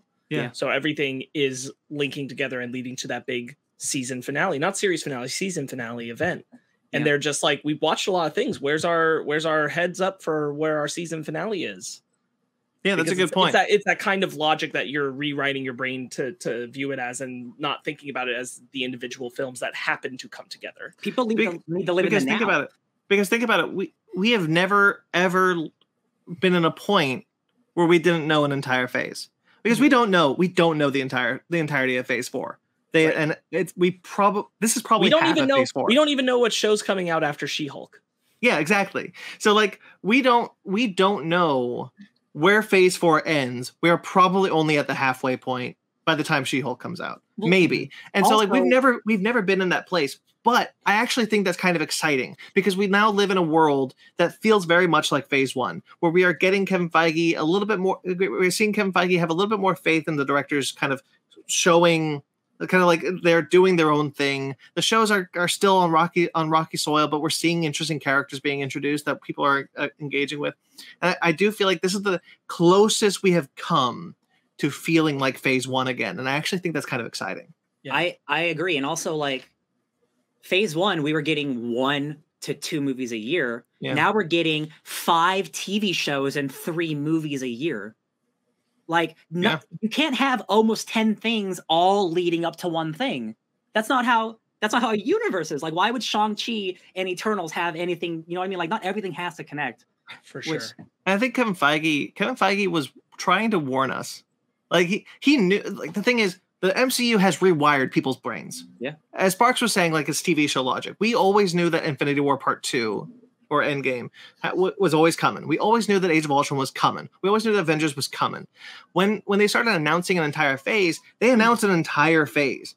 But when Kevin Feige announced Phase 4, he didn't announce all of it. And he said to us, there's so much of it.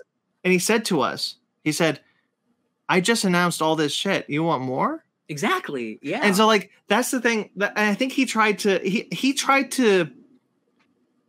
knew that what he had done had rewired people's brains, and he was trying to prepare us for the fact that like that's not going to be the direction going forward. Yeah. And I don't think I know none of us think this way. There is a section of like people who just disregard characters if they're not important. Or if like, like Ant-Man. Like, I'm not going to, like, defend Ant-Man as, like, the greatest character of all time, but, like, people just won't watch those movies because, like, who gives a shit about Ant-Man, right? And I'm like... You're missing out on one of the best MCU movies. I want an entire phase of nothing but Ant-Man to shut these people up.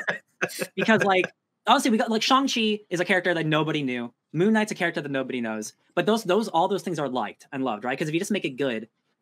Like, Moon Knight's not connecting to the Avengers... I hope people aren't asking those questions because it doesn't have to.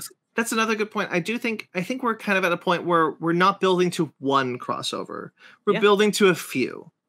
Right. Because I think we're getting the Midnight Suns and the Avengers differently. I don't think we're getting them together. I don't think Moon Knight and Blade and Captain America are going to team up. I think we're getting different crossover events coming. But that's probably what's happening there. Right. Well, there was something else. Oh, we've been saying it's Phase 4. I want to apologize. It is not called Phase 4. It is Phase Wong. Oh, yeah. I'm okay with that. Put in there literally everything. Very good. I enjoyed that. If anyone has any last thoughts on the MCU, especially in relation to the 10-year anniversary of Avengers, if not, we'll move on from our long MCU minute into the rest of our annual.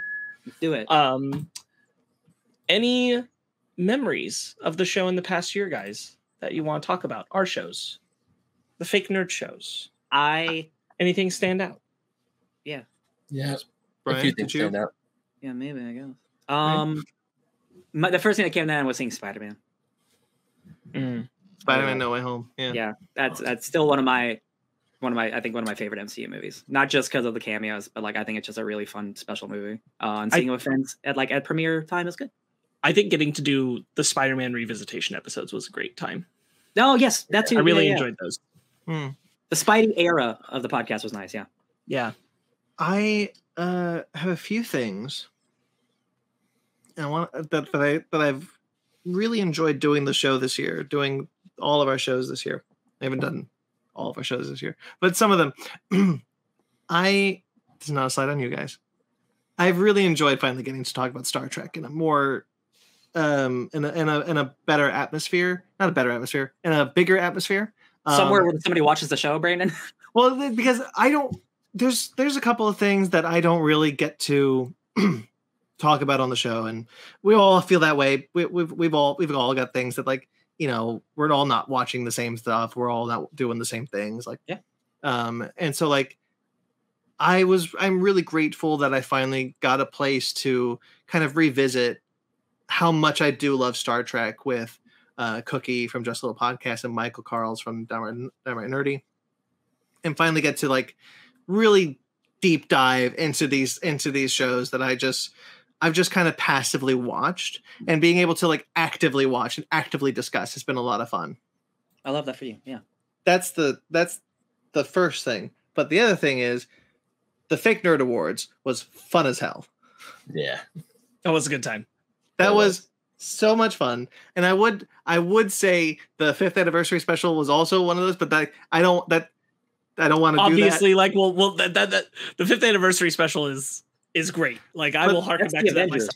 Yeah. Doing the Fake Nerd Awards was a lot of fun, and how quickly we put that together, and the people who engaged with that, even though it wasn't that many, like, getting to kind of just be like, John Cena won Best Actor. Like, no one's ever going to say that on a real award show, and like and they're wrong for it. And they're wrong for it, exactly. And like that was a lot of fun to kind of to get to do, and we got to highlight things like Transformers Earthrise, like, right, like, Sparks. We got to be like, that didn't win, but I wanted to highlight how crazy of a turn that show took when Starscream found out about Unicron, and so that gave me the opportunity to kind of gush about that a bit more and tell people a bit more about that, and you know, like, Zoe Kravitz as Catwoman, and like these things that was just a lot of fun to get to do. Yeah, that's good. That's a good one. That's a good pull. I really enjoyed doing the annual. The awards. I want to make that an even bigger thing in the future. I think that was a knockout for us. We should have been doing all along. Yeah, I think next year with prep time, as Batman would say, we have with Batman prep time. we have that. We can make that something really cool, and I think that'd be a lot of fun to do next year. I agree. Ben, ooh, hope this doesn't sound narcissistic, but something that really hit me was like, holy shit, really, was when Pause Menu got nominated for the Snobby Awards. No, for sure. Not once, not twice, but 3 times. Because when Brandon said, hey, put this thing for an award, I think you have a chance, I'm like, sure, might as well. I didn't even think about it until it's like, hey, we're going to announce the nominations. And then I listened to it, and I was like, what do you mean I got nominated 3 times? Mm-hmm. And I think I knew you had a good shot, because Basement Arcade Pause Menu is our most popular show. Mm-hmm. And I'm really glad that you did that show, and I'm really proud of you for getting that award. Thank you. And yeah, so that's definitely something that stands out to me, but that stands out to me personally for the show, for doing the show. But also the other thing that stands out is the fact that all 4 of us were just so hot on Sonic the Hedgehog 2 when we went and saw it a few months ago. Oh, actually, Ben, I saw it again, and I'm not so hot on it anymore. I'm just kidding. How dare you? Bro, I played Sonic games since then because of that movie. I love that so much. Yeah, so just go into, because I remember when we saw the first Sonic the Hedgehog movie, and I was like, man, these guys are probably gonna like it. And then just hearing Brandon saying how excited and how hyped he was to see the second Sonic the Hedgehog movie, I was like, man, this just makes me so happy. Because when I try to introduce you guys, or when I have introduced you to other Sonic media, i.e. the comic books, I'm always like a little nervous in how you guys are gonna take it, because I know me and Sparks being big Sonic the Hedgehog fans and growing up those books, they have a special place in our heart, flaws and all. But with Brandon and Ryan, who are more in tune for other books, it's like, I wonder how these guys are going to take it, how they're going to like it. And yes, your criticisms are very well founded. but also there's just that little point is like, oh, are they gonna like, how hard are they gonna go on me for picking a certain book or whatever? And And then anything could be good. It's just Yeah. sometimes the Sonic books that you pick good ones. Sometimes they're just written for children and awfully Yeah. written. That's all it I- is. I Okay. want to say, Ben, I liked Sonic the Hedgehog 2 so much. I actually think it impacted how much I enjoyed Halo.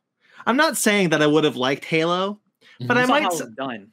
But I am saying that like I probably would have given Halo a pass if I had not seen Sonic the Hedgehog 2. How you're supposed to do it. Brandon likes Sonic the Hedgehog 2 so much he got it on Steelbook. So that's how much That's I really don't what even- he likes it. I don't even own the first movie. Yeah. I really Yeah, wanted that baby. Steelbook. No, Yeah, baby. when Sparks, I remember when Sparks called or he texted me one morning. He's like, "Hey, do you have like $30 to burn?" I'm like, "I don't know why." And he sent me the link for the Steelbook, and I'm like, I instantly pre-ordered it from Best Buy. Well, the I'm reason like- I asked the question that way is because I was like, I wasn't gonna let you not get it, because like if you couldn't do it, I was like, I'm gonna get this right now for you, because like you need to have it. This the second I even told Fanny when I came home from work that night, I was like, "So I bought something," and she's like, "What?" And I'm like, and I showed her the Steelbook. She's like, "Oh, it's just like the Yeah, it's that one? Yep, that Yeah. one." That's good. I mean, how could I not? It's the poster that I really want, and it's also a knockoff of the game cover. That's like that has nostalgia's bitch written all over for That's it. the best poster of the movie. Oh yeah, Mhm. Hands Like down. I know it's a homage poster to the game, but like that is the best poster of that movie. It It is. looks the best. It is done the best. It represents everything that movie does well, which is it's just a Sonic the Hedgehog movie. Yeah, It it's is just a hey, how cool is Sonic the Hedgehog? There's that movie. Mhm. Yeah. Yeah. By the way, have you guys seen any of the footage for Sonic Frontiers? We're gonna talk about it on the podcast. We're gonna talk about it on the Yeah, podcast. we'll talk about it on our regular episode, which now was last week, friends. Mhm. Yes. Go last week to hear our thoughts about Sonic Frontiers. Yeah. Um, There, Sparks and I have thoughts. oh yeah. I also have thoughts as a gamer. Oh, thank God. Oh boy. Oh, Lordy Anyway, heaven. I think the other thing in this past year that we've done that I'd really like to spotlight is the Matrix specials, the Matrix episodes that we did. Yeah. I loved going back to the Matrix with all of you. I Yeah. really enjoyed that. That was was really a good rewatching highlight it. of my time. It was really good rewatching those films because I haven't seen those films in over 10 years. Some of them 15 maybe. It's nice to know there's not a bad Matrix movie. That was a shitty time of the year for me, and so having the 1-2 punch of Spider-Man and the Matrix with you guys was really, really nice. A very nice like vacation from what was going on. I'm really glad we were able to pull that off. Because pulling something like that off with our schedules is not easy. Mhm. And so like being able to do that and doing it well, and for me basically remembering that the Matrix freaking rules and Mhm. it's like my favorite thing ever, and I completely forgot. And so watching this movie- Specifically the whole Matrix, not just the Matrix, but Yeah. the whole Matrix. the whole thing was just like, oh right, I adore this. This is incredible. And then being able to like bathe in the beautifulness of Matrix Resurrections, like it was a wonderful time. I really liked a lot of the basement arcades we got to do together this year too, for the Spooktober time period. Oh yeah, you guys always Um, like scaring the shit out of me. Yeah, but the fact that like while you were playing, Brandon was getting scared too. The fact that we were able to do a lot of these with Yeah. Brandon, so Brandon was yeah. getting freaked out at the same time. Like those Outlast videos are great. So I think the ones that bring more in my mind for Basement Arcade, for Spooky Arcade, was obviously Five Nights at Freddy's, because that's been one that I've been wanting to play for a while. Sure. But what's that PC game that you and Ryan had me play? That was All Poppy, which I All don't want you Poppy. to say too much about because we're still going to make Brandon do it for next Spooktober. Yeah. Is that um, did you guys release that? yeah, it's Yeah, up it's the there. one we told you not to watch. Yeah. Oh. I was like, I'm pretty sure I watched all of them, but you're right, I didn't watch all of them. Yeah, we told you specifically don't watch that because we're going to have you play it. So Tall Okay. Poppy was definitely one that I had a lot of fun doing, but also I think that has some of the best, best reactions, Yeah. especially when I open a door, open a certain door and I see something and I go, "Oh, that. Yeah, yeah. No. This was a good Spooktober overall. I look forward to planning and making an even better one. It reminded me of one that I wanted to bring up. I really loved playing Aliens Fireteam Elite with you guys. Yes, me too. I can't wait to get back to it. I'm working on getting my setup going so that we can continue our Elite time. I've been dying to get back into it since the last time we recorded, which was a very long time ago at this point. Yeah. And I remember I was watching the first episode actually recently because I really liked my reaction of just what's going on? Just being chased by a giant xenomorph. Your reaction going because I'm so far away from you guys. That was I just love that. All right, that reminded me of one other thing, and we haven't really been recorded. I streamed a little bit of it on my Twitch every once in a while, but the very rare times when me, Ryan, and Sparks got together and played Elden Ring, it hasn't happened a whole lot, but when it does happen, magic is made. That game is so much fun. I thought I was done. Well, actually, that's not. I know I'm not done with Elden Ring. But I thought I was just like done, like spending so much time with it. But I've been spending my time invading recently. I saw. It's a rat bastard. It's a good time. Being a jerk is a good time sometimes. I saw you hiding and just pop up and kill the host. I saw that tweet of yours, Mister. Do you remember that move I was telling you about? How I can't use it on regular enemies, and I grabbed them. I was able to do it on a bad guy, and I murked them. It was great. I saw. It was great. But not only the fact that one of the three of us were able to play Elden Ring, but also the fact that my friend Grayson is also playing Elden Ring. And when myself and Ryan hop in his game and it makes me, I love it hopping into a game with someone who's so low level and just barely starting out in the game. Cause then I'm exploring the lands between again. It's like, man, I remember going through this area. This area is great. And you're like, what's going on? Don't worry about it. You'll find out.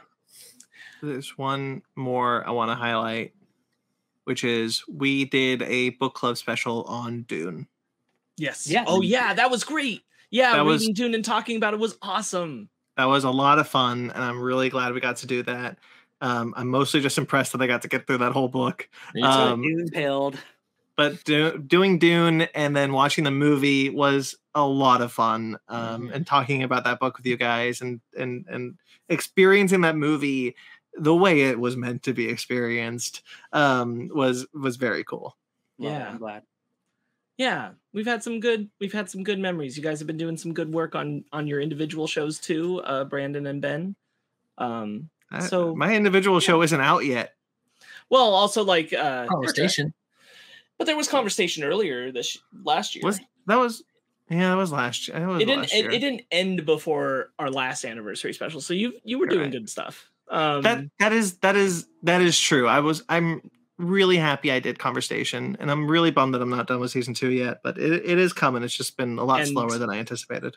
And adjacent to Fake Nerds, you guys have been doing great stuff with your writing, and good for you. And I do want to highlight that, but this is about this show. So we're going to continue. So now we're going to go into our questions time, friends, because we are going surprisingly long, which is cool. Really? Are you really that surprised? Really? Only a little bit. This is right now we're about at the time I thought we were probably going to hit.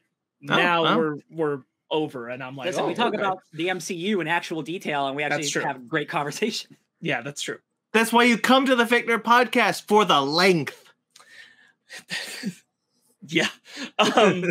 All right, friends. So we're going to jump into our questions. Our first ones are from Boss Beater Gaming on Twitter, who asks, how important do you think GoldenEye was to modern shooters, specifically online matches?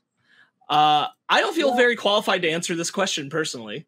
Well, the N64 didn't have online support, so not very much. But GoldenEye, being a couch co-op multiplayer game, I think ingrained a lot of like multiplayer culture into people. Did you play GoldenEye multiplayer, Ben, at all?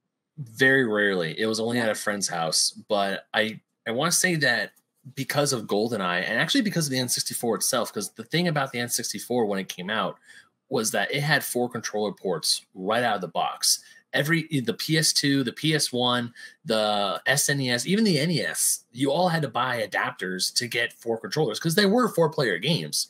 They just weren't that many of them. The N64 was designed for 4 people right out of the gate, which meant you had Smash Bros, you had Super Mario, you had Mario Kart 64, and you have GoldenEye and Diddy Kong Racing. I think without GoldenEye, there wouldn't be.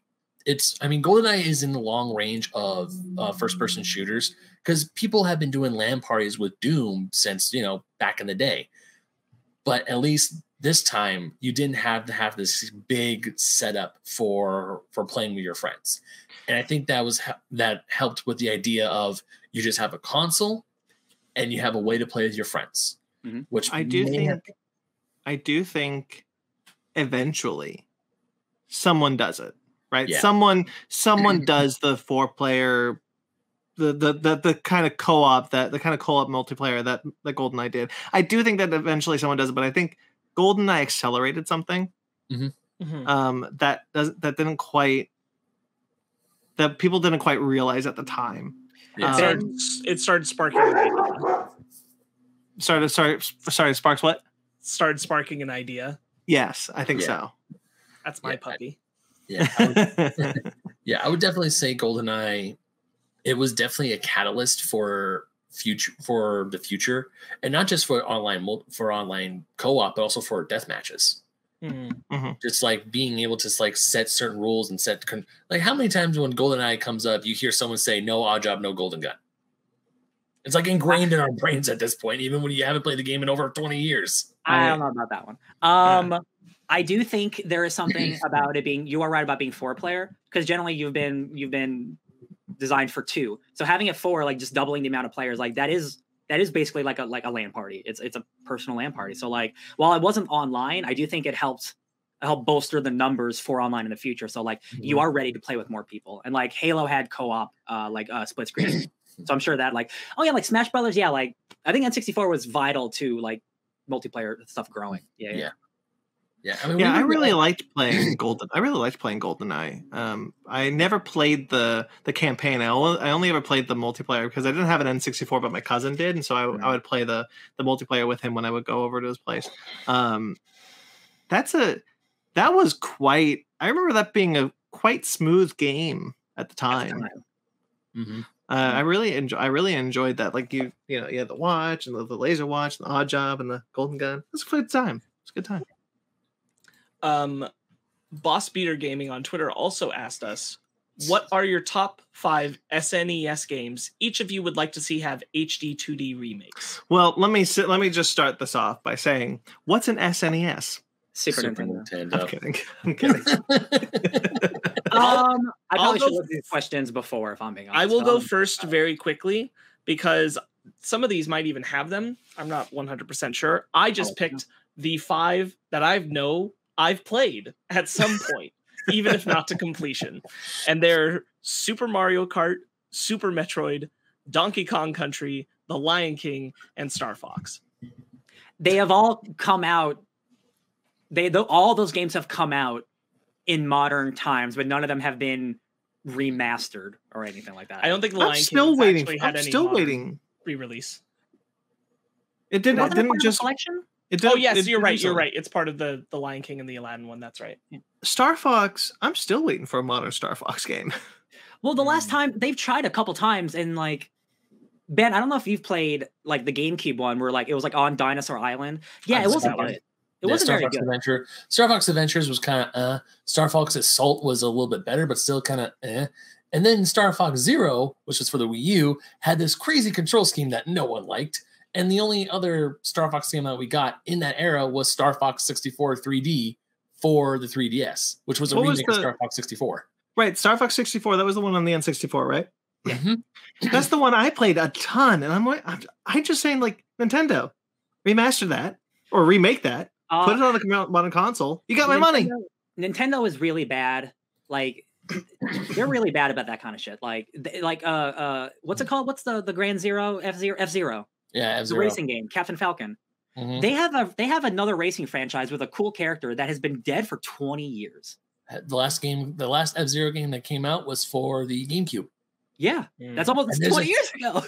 And there's the N64 and F-Zero is on NSO right now, and people have been saying, "Yo, this franchise is great. Where the hell is it?"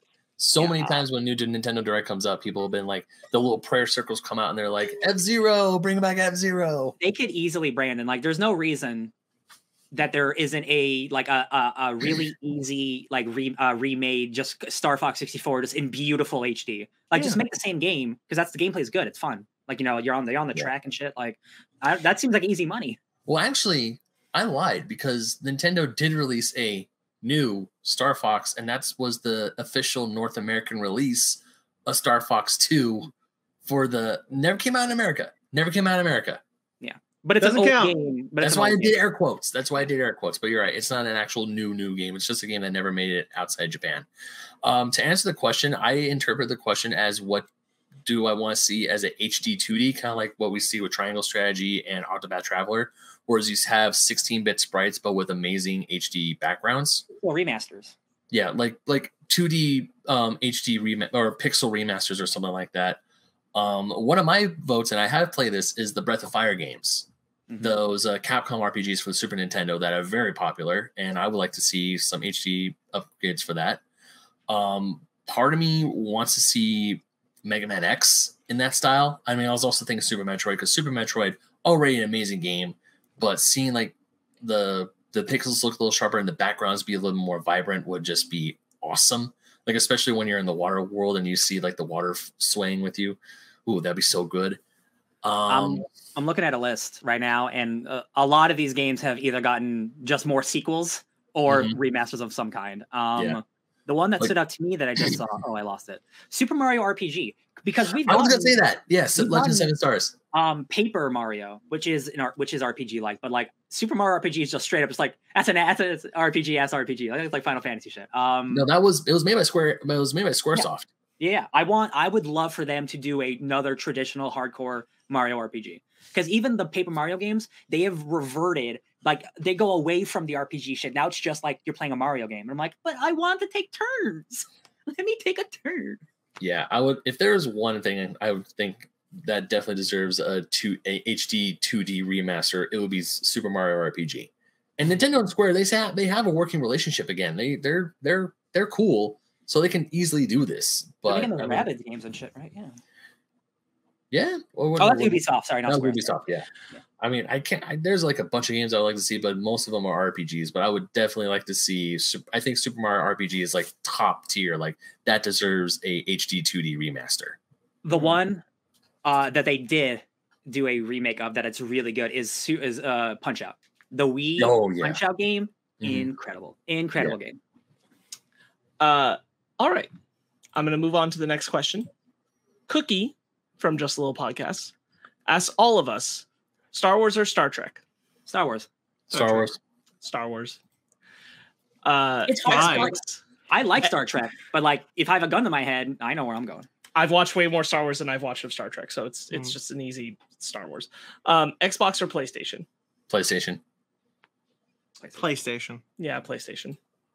Ask me when I was a kid, probably Xbox, but Lord of the Rings or Harry Potter? Lord of the Rings. Lord of the Rings. Lord of the Rings. At one point, it would have been, before Crimes of Grindelwald, it would have been Harry Potter. Yeah, when I was in elementary school, it would have been Harry Potter all the way. I came dangerously close to getting a Harry Potter tattoo, and I'm glad I didn't, because that is one franchise, not even because of the author. It's just one that I've strayed away from, and I'm glad I'm glad I didn't get that, because I'd be like, yeah, I like Harry Potter, I guess. I never want to have a tattoo where I just like something, because that's like, wow, what was the point of? Wow, what a waste of my life. So I'm glad I didn't get that wand like I was gonna get. Okay. What is one of the boldest lies about nerd stuff you told as a child?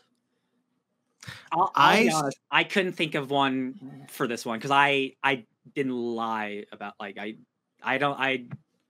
give me one of your examples. Maybe I'll think of something. Sure. I Brandon, do you want to go first? Well, I'd sat with this for a long time. I know I told one. I can't for the life of me remember it. I thought of this question a while ago, so I racked my brain about it, and this is a one I like. Yeah, I did this. I definitely told a bunch of kids at school I knew what happened after the Frieza arc in DBZ. And the reason that happened is because there were random magazines that were released around that time. Trunks hadn't happened here in the States yet. Like, it was just the Frieza saga on loop on Cartoon Network. And those magazines had the information from Japan all the way up through GT. But I also wasn't like really reading them. So I saw an image of Gotenks way before I had any idea what that is or who that was or any reason to think I knew. And I said that it was Vegeta, and that Vegeta was going to transform to have purple and black hair and start wearing a vest that was going to be a form past Kakarot's. That's what I said. Interesting.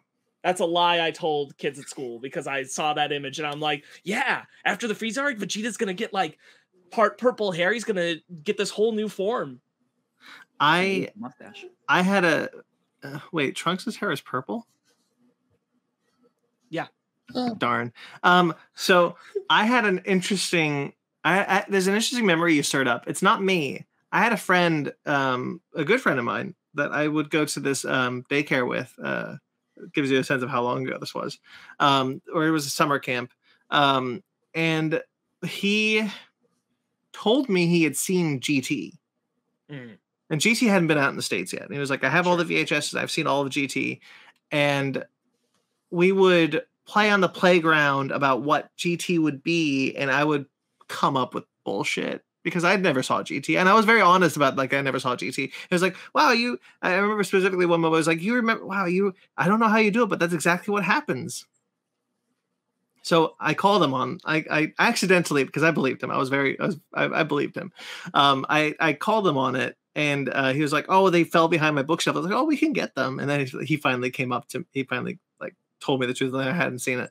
But he told me that GT was real because then we went to the Dragon Ball Z website, which had been updated with GT because it was happening in Japan, and I had never been on that site before.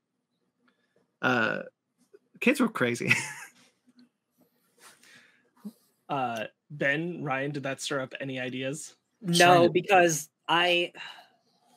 I've always been the type of person where I'd rather have the knowledge than lie about it. That's just that's always how I've been. That's why, like, being a comic fan for all of the MCU has been really nice because, like, I don't have to lie that I've read all these comics because that's all I've done. Sure.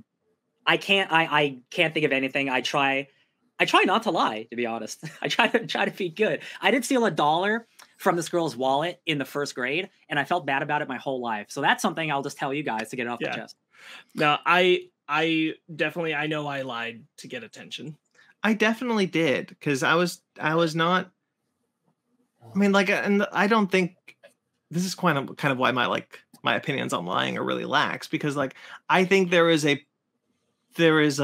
a thing as a harmless lie, and it's the kind of lie that I definitely told as a kid that I just don't remember anymore, and but I know that they existed. I know that I said them because I wanted the attention. I wanted to be the cool kid, but like I had no concept that knowing everything about whatever I lied about is not going to get me to be the cool kid. But like, that's just what I did as a kid.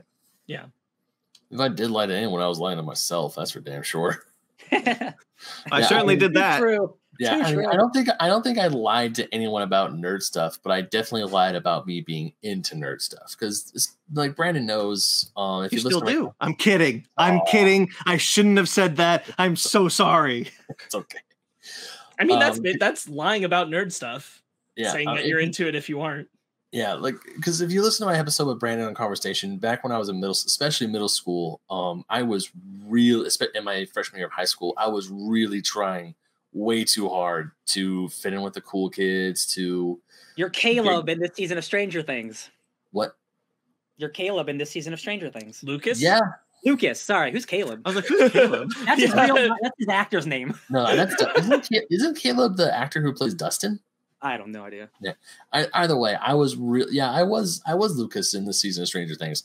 I was trying way too hard to like fit in with the cool crowd, and even I was failing miserably at that at all sides, and even at home, like my brother would see me like watch my old Digimon and my old Pokemon VHS tapes, and he was like, "Why are you still watching this? You shouldn't be watching this anymore. Girls are never going to notice you."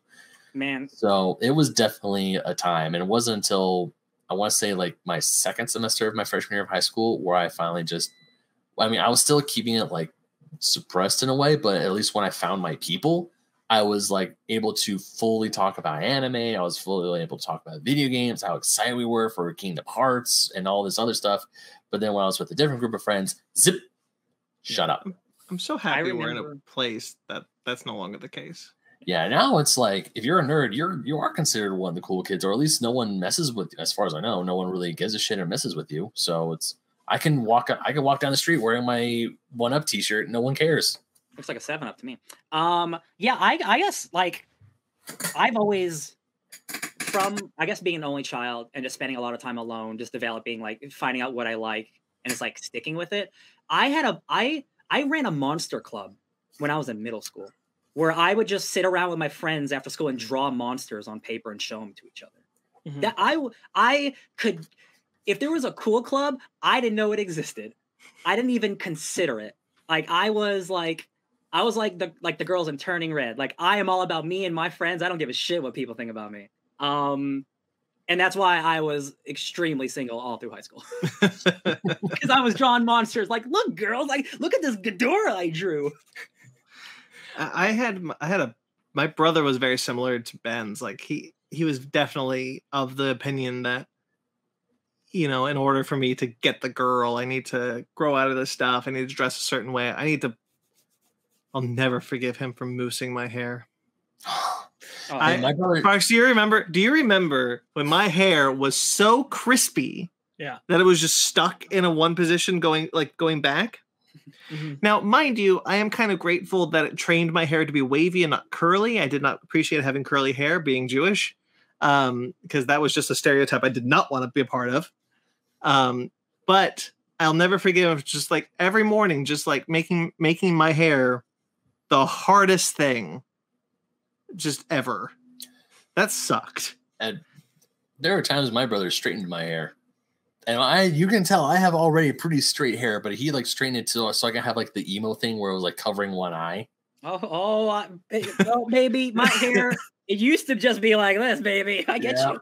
Yeah, my brother did that a few times. And also I remember one time he was trying to tell me I need to wear skinny jeans if girls wanted to talk to me, and no matter how many skinny jeans he gave me, they would not fit. And my legs are too thick for that. You know what? I just realized that my family did influence my wardrobe. I don't know why we're talking about wardrobe, but real quickly, I just had this thought that like, because my mom said your hair should be combed like your dad's, and my dad's 80, so like there's no way that was gonna fly. And so my brother was like, you gotta slick your hair back like you're a punk from the 80s. No, nowadays I just put on a graphic tee and jeans and I just get out of bed. I don't even do anything to my hair. I've had the same hairstyle since like college, since even like in high school, because like I don't want to do anything to this. I want the easiest thing quite possible to do, because I don't want anyone, nobody touches me anymore. Yeah.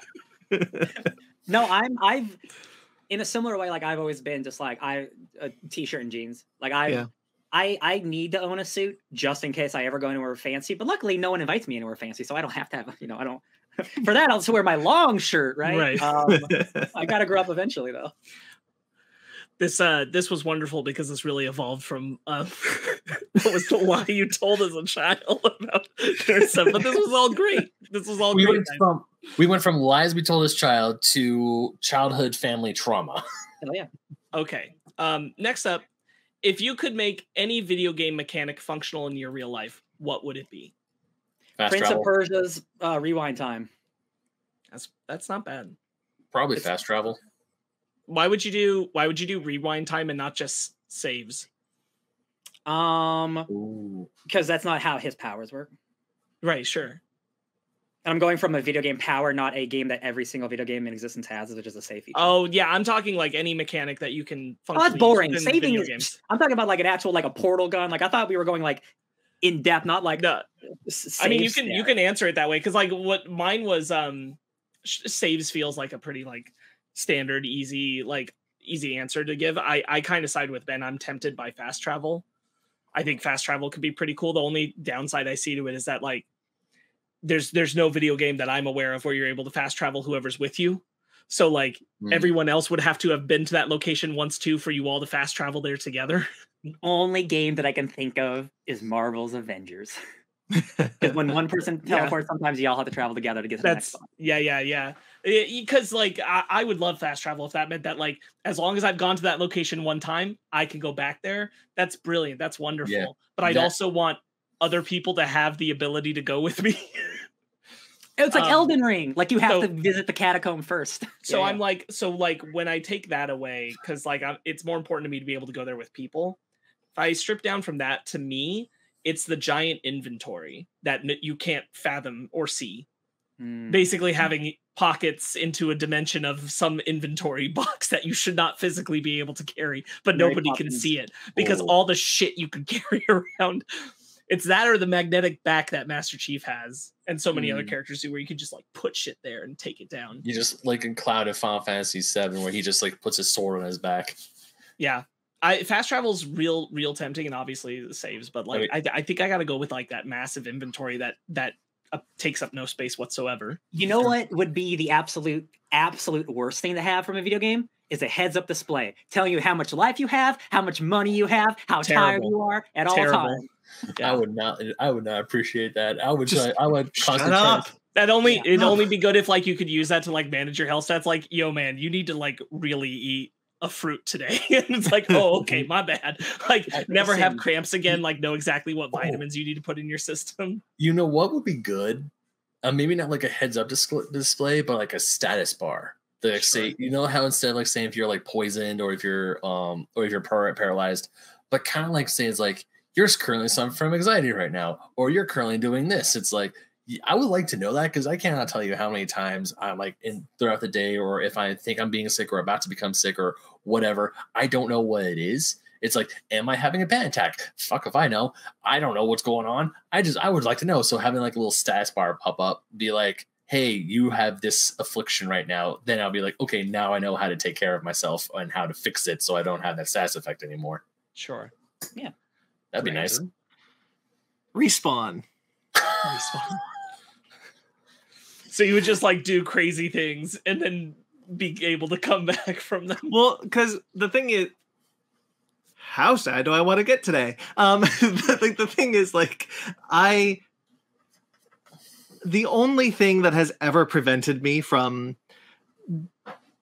the kids call it unaliving yourself these days, but like, is the fact that I can't come back, and I don't want to. I would like to come back. So like, it's Respawn is great. I'm not having a good day. I'm just gonna walk in front of a bus. Oh, I'm back. Just get that out of your system. Just get that out of my system. Exactly. So it's kind of like how in Free Guy, how That's every one time way. That's one way to deal with suicide ideation, I guess. But the not so quite sad answer is The fun answer. the fun answer is breaking like barrels and getting money. yeah, Because I I love- love every game. There's something that you break and you get some money in it, or like some items and, And shit. no consequences. and it's no yours. consequences. pottery stores would be the. You see those comics online of Link going into a pottery store, smashing all the pots and taking all the money. Or even like in Legend of Zelda, I take a sword and I swipe at grass and there's rupees and there's money there. It's like my debt problems are solved. In this hypothetical situation, there are pots all along the road. You just break them and you get money. That's great. I love that. For It's sure. better if they just evaporate out of the environment so there's no collateral damage or Yeah. debris anywhere. Uh-huh. Exactly. It's I mean, pretty great, right? That is pretty good. I mean, when I was thinking fast travel, my dumbass was like, yeah, fast travel. So that way I don't have to worry about going, I can go to work on time. It's like, oh man, I have to be at work. But if there are pots everywhere, you never have to worry about working. You're right. That's I know. true. I But that then run becomes over a the pot. full-time job. Then you're always breaking pots. But But come it's- on, that's pretty great. That sounds fun. I mean, for Brandon, that's perfect. He gets to go and smash things. Nobody actually gets mad at him about it. He gets to Yeah. just break it, and he gets money out of it. What a life! That's like my golden life. Yeah. Okay. I'm gonna move some of these around a little bit. I think I'm gonna take 2 out and save them for another time. They were 2 of my questions. I think I'm gonna save them for another time just because I want us to really talk about them, and I don't want to push Ben into his work time. Yeah. So I'm going to scrap those 2, and we're gonna move on to haven't done that yet.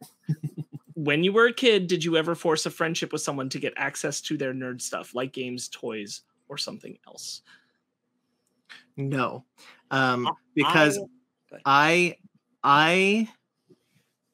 felt like the person that people were forcing a friendship with. So I never liked the idea that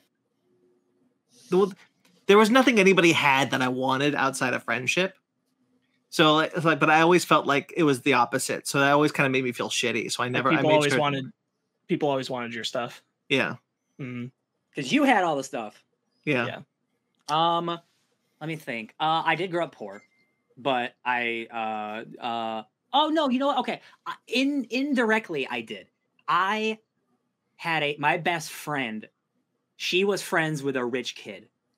So anytime she went over there, she invited me because she knew that I liked video games and movies, and he had a wall screen in a theater room and like a bunch of theater seats. So I was like, Alex, anytime you hang out with this guy, I would like to be friends with him too. So indirectly, not through me being friends with him, through my friend. Sure. So it's like half a point. I almost got an Alienware laptop from that kid. I should have just been friends with him.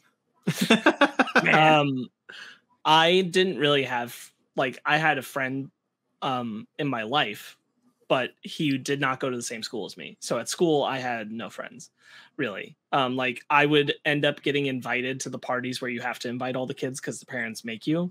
So and usually I would end up going partially because my parents wanted to try and get me out into social situations like that. But there was one kid specifically who, like, I didn't force a friendship. I'll say that. I didn't force the friendship, but what happened is that I didn't like him, but if a gathering was happening and I was invited, I would normally say I didn't want to go, but I would go because I would be able to play video games that I did not have at home at the time, because this was before I had my Dreamcast. And it's actually where I first played Sonic Adventure, and that made me talk to my parents about it and say I really wanted to get it, and ended up getting a Dreamcast as my first system. So I didn't force the friendship, but I went out of my way to go into situations I didn't actually want to be in to play video games I couldn't play. I think what helped me was up until 6th grade, I was at a daycare center for a long period of the day because my mom worked. So if I wasn't at school, I was at a daycare center, and they had video games there. So the video games I didn't have until I was old enough to get them. I got systems when I got older, like middle school, high school. But when I was young, most of my time was at a daycare center. Yeah. So I played a lot of SNES at my daycare center. Right. Yeah. For me, thankfully, I didn't force this friendship because he had it. We were already friends prior, but when he got his, because I have a friend of mine, one of my oldest friends, and thankfully I'm still in contact with him to this day. He had the Sega Genesis, and of course he got Sonic 2. That was the first time I ever played the game. And that was, the genesis of me becoming a huge Sonic fan because he had the Sega. And I will never forget because he lived in Marietta. And when my family moved out of Marietta, we would go back to visit a different family friend. And I can remember many times I would ask if he was at the house, and most of the time they weren't. And very few times I would actually go over and see him, but really so I can go over there and play Sega Genesis. And I will never forget one time his mom straight up asked me, "Are you here to hang out with your friend, or do you really want to play games?" And I straight up answered, "I want to play games," because I didn't have a Genesis. My parents knew I wanted a Genesis, but they never got me one. You always lie. Always lie. No, but thankfully, years later, we were at my family friend's high school graduation party, and he shows up, and we haven't seen each other in years. We're catching up. And I finally tell him, I was like, "Look, dude, I still think about it, and I feel really bad about that one time I came to your house and I told your mom I was only there to play Sega." And he looked at me and was like, "Dude, don't worry about it. I would have done the same thing." Sega's a lot of things I still regret. Anyway, let's move on. Yeah, and we reconnected that day. It was good. And also, I saw him again the last time we all went to San Diego Comic-Con. He was there, and I got to hang out with him for a hot second. It was great. Lovely. Nice. Cool. All right. Zara asks, do you have a favorite segment or show out of all of Fake Nerd? Yes. Favorite segment or show? Mm-hmm. My favorite segment is the book club. Yeah, I think I'm the same. I think for me, it's the book club because it's getting me to read more and different things. And it's something where we're very equally sharing in our interests and sometimes that's making us stretch outside our comfort zones on what we would read. And sometimes it's just good. It's just good times to be able to talk about it. Outside of the book club, I would never have read some of the books that, for example, Sparks has picked. There's a lot of books that you've picked, Sparks, that they're not in my radar. I would not never have seen them or read them, but because you picked them with the book club, I got to, and I feel like my life is more enriched because of it. Oh, thanks. To be fair, like I pick those things because I'm also trying to push myself because of the segment on the show. And so I appreciate for that because like, I don't know if I'd pick some of those things and read them as quickly as I did without the show. Yeah. I'm in agreement. I love the book club. I'm glad we're still doing it.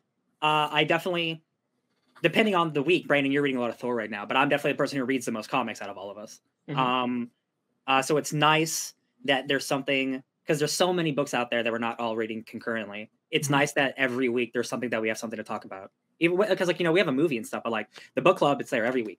Every week we talk about something new, and it's always a comic book, which is my favorite medium. So I'm glad we're doing it so many years later. Same. I don't know if it's I don't know if this counts as a segment of the show, but I really like it when we just like have this one topic and we just go off on it. Sure. Like I really love those because I feel like those are I don't get me wrong, I like doing the reviews. I also love the book club, but I feel like some of our best conversations and some of our best episodes come from when we have like a certain topic and we dive into that topic and we dig it for all it's worth. One of those topics that come to mind is our conversations about fandom. Sure. I love those type of those conversations. Or when it's something I am looking forward to is when it comes out last week's episode, our Pixar conversation. Sure. Like when we dive, is like, hey, what's our favorite, or what do we think about X, Y, and Z for Pixar films? So for me, I mean, I enjoy doing the reviews, but at the same time, the topics that we just like, hey, here's an idea for a topic, let's dive into this. Those are my favorite ones personally. Sure. Yeah. And don't get me wrong, I love the book club because I like really close second is the book club.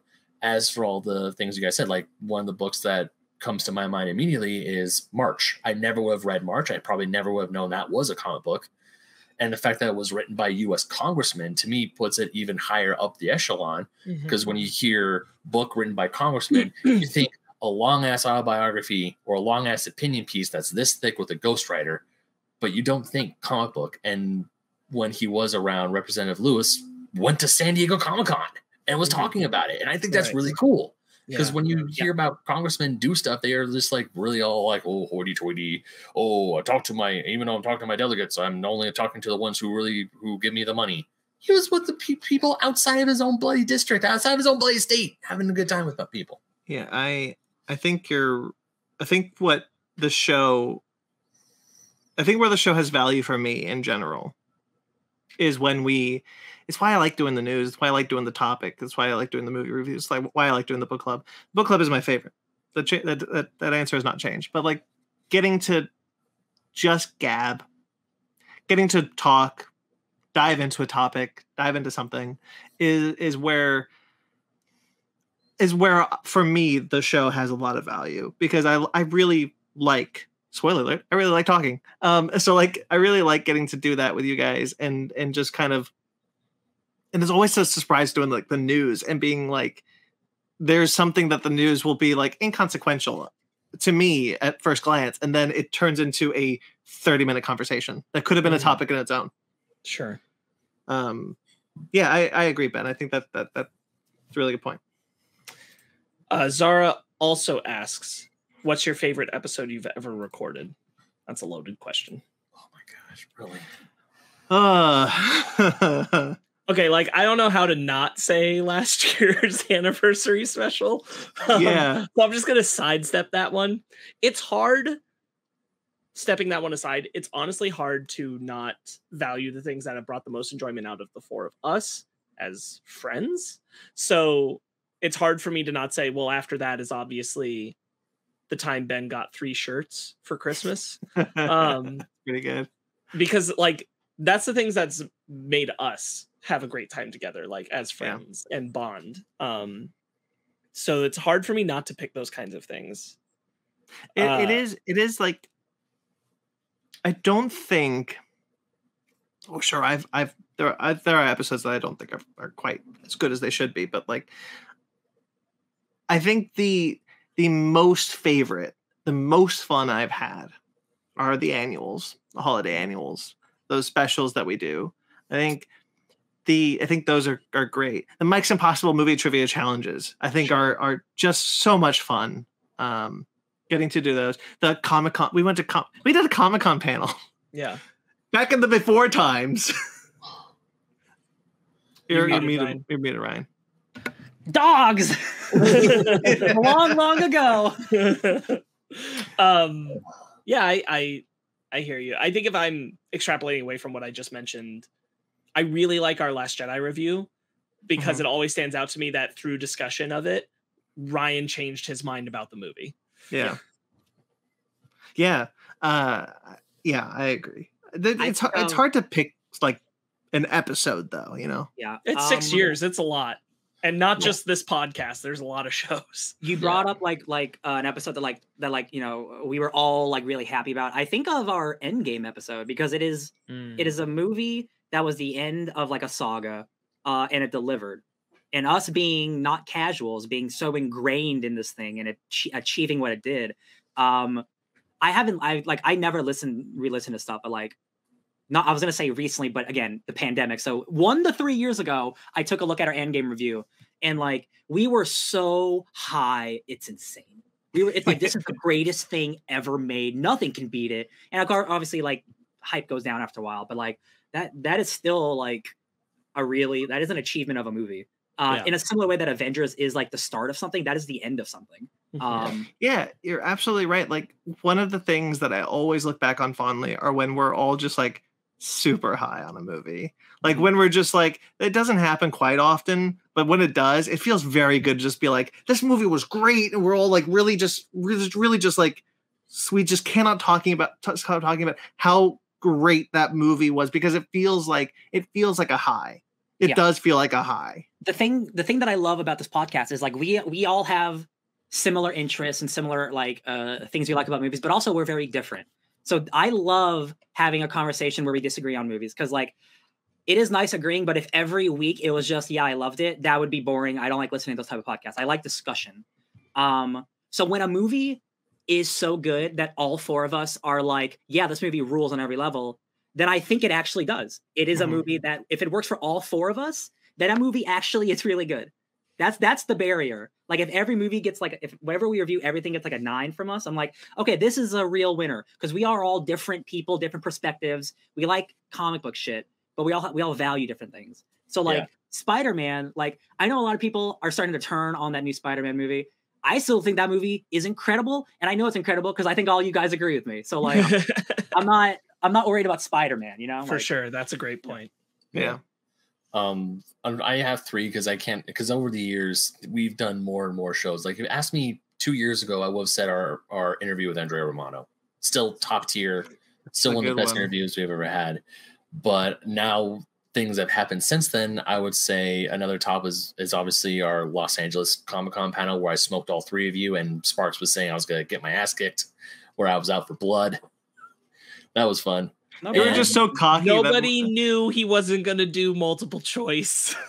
It's true. Mike would take points away from you because of how cocky you were. Yeah, because I studied my ass off for that movie. I came for blood. I studied really enough for multiple choice. Yep. Me too. Yeah, but besides that, I would also say an episode that still rings in my mind. It happened right before the world shut down, and that would be when Michael and Riley from Downright Nerdy came over and we had that long Star Wars conversation. Yeah. Just the fact that A, they're friends of ours, and B, we inspired them to start their own show. It was kind of surreal that these complete strangers that we only know through online interactions, our show inspired them to do their own show. And also, they were cool enough to come down to where we were. I mean, they're already down here for their own vacation, but for them to carve out time from said vacation to sit down in my house with my gardeners going all over the place and talk Star Wars for 3.5 hours was fantastic. It is a bummer, man, that the pandemic happened, because like you still do the show with Cookie, Brandon, and like, you know, a bored and downright annoyed, bored and annoyed is on hiatus right now just because schedules are so weird. But like the community was like us and them, like everything was flowing and going good. And then the world stopped, unfortunately. I was like, oh man, like it was a good trajectory. We had a lot of really good talks with like Ken Knapsack. We had a lot of really great interviews. Christopher Swindle, Morrissey, Michael Morrissey. Well, that was after the pandemic. During the pandemic, I guess. Yeah, me too. Like I wish we could. I wish schedules weren't so crazy. We could do so much more of that stuff, because I love getting to talk to these guys. I love getting to talk to Ken. I love talking to Michael Morrissey and Christopher Swindle. We've been trying to get Christopher Swindle on again for a while. We've been trying to get Mike Matola on for a while. And to be fair, Swindle left the door open, and I had to say we're gonna have to push that back because that was when my dad was sick. Yeah, I remember. Yeah. Hopefully we have more of these people coming back on the show soon. Yeah. Good answers, friends. Good answers. One more question from my fiance, who asks, "What's your favorite thing about your fellow fake nerds?" Okay, none of you can say anything about me. I'm going to start, and I'll start by assigning a word to each of you, and then I will elaborate. Oh no. I'm scared. Okay. So for Ryan, I'm going to say knowledge. Oh, no. For Ben, I'm going to say enthusiasm. And for Brandon, I'm going to say passion.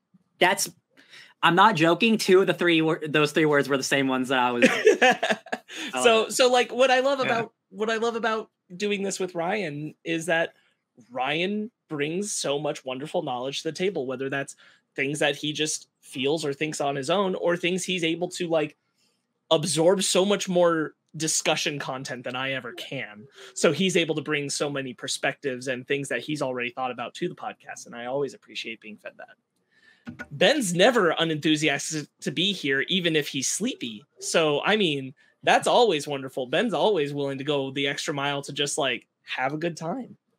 Ben, I really value that about you. I'll give you shit all the time, but like, I only give you shit because I know you can take it. Years and years of practice, unfortunately.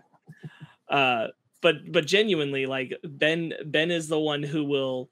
I'm going to open this like it's the beginning of a heavy metal song. That's how I'm going to start this podcast episode, and Ben will do it, and that's really nice. I always love Ben's enthusiasm, especially when it's something you really want to talk about. And Brandon's got passion. Brandon, none of this would be happening without Brandon's passion. That's just true. Like Brandon has a passion for wanting to discuss these things, even when it gets a little difficult for him to do so, because he has to share his opinion and put it out there and let it be observed. He can't help himself because he's very intrigued and engaged in what we have to say and what he has to say. That passion for it makes all of this possible. True. Screw you. It's my turn now. I'm actually going to leapfrog off what Sparks said about you, Brandon, because doing this podcast over the years, you've changed, not in a bad way, in a good way. You're so much more open and honest about not just the things you like, but what you're going through and how that impacts the things that you're talking about. And I think that's really important. Like you talking about the Jewish stuff with Moon Knight, something the three of us probably wouldn't focus on as much. And I think that is an important thing to think about because representation matters, even if it's something we don't think about at all times. So I really appreciate you always being firm and being very much passionate about the things you like. And I'm so glad, again, that I bought you those Star Trek DVDs because now you love Star Trek again, and it's all because of me. That's actually very true. Ben, I love your enthusiasm, even for things that you don't fully know of. And I don't mean that again as a negative. Like, you are just someone who you are glass half full, and mostly at all times, except for like you talk about some sad stuff, but like you are very much someone who can like just be happy and be positive. And I love being around you, especially when we get to talk about video games, because this is a podcast where we mostly focus on movie, comic, TV stuff, but we do get to talk about video games here and there. And I'm really glad that you do have an avenue now where you can actually, where video games is like more of your focus than maybe the comic stuff is. So it's really nice that you have an avenue that I can hear you talk about the shit you do know about. Because like you might not know as much about Star Trek or like Iron Man or something, but you fucking know a lot about video games. And and even I, someone who knows a lot about video games, don't have that because I spread myself to everything. So like it's really nice that like I have someone I can be like, I don't know this, I bet Ben does. Sparks, you're the nicest, sweetest person I've ever met in my life. You honestly have saved my life. So I don't know how much more I could say more than that. You literally have saved my life. Thanks, bud. Yeah. Oh man, what was your fiance's question again? I forgot.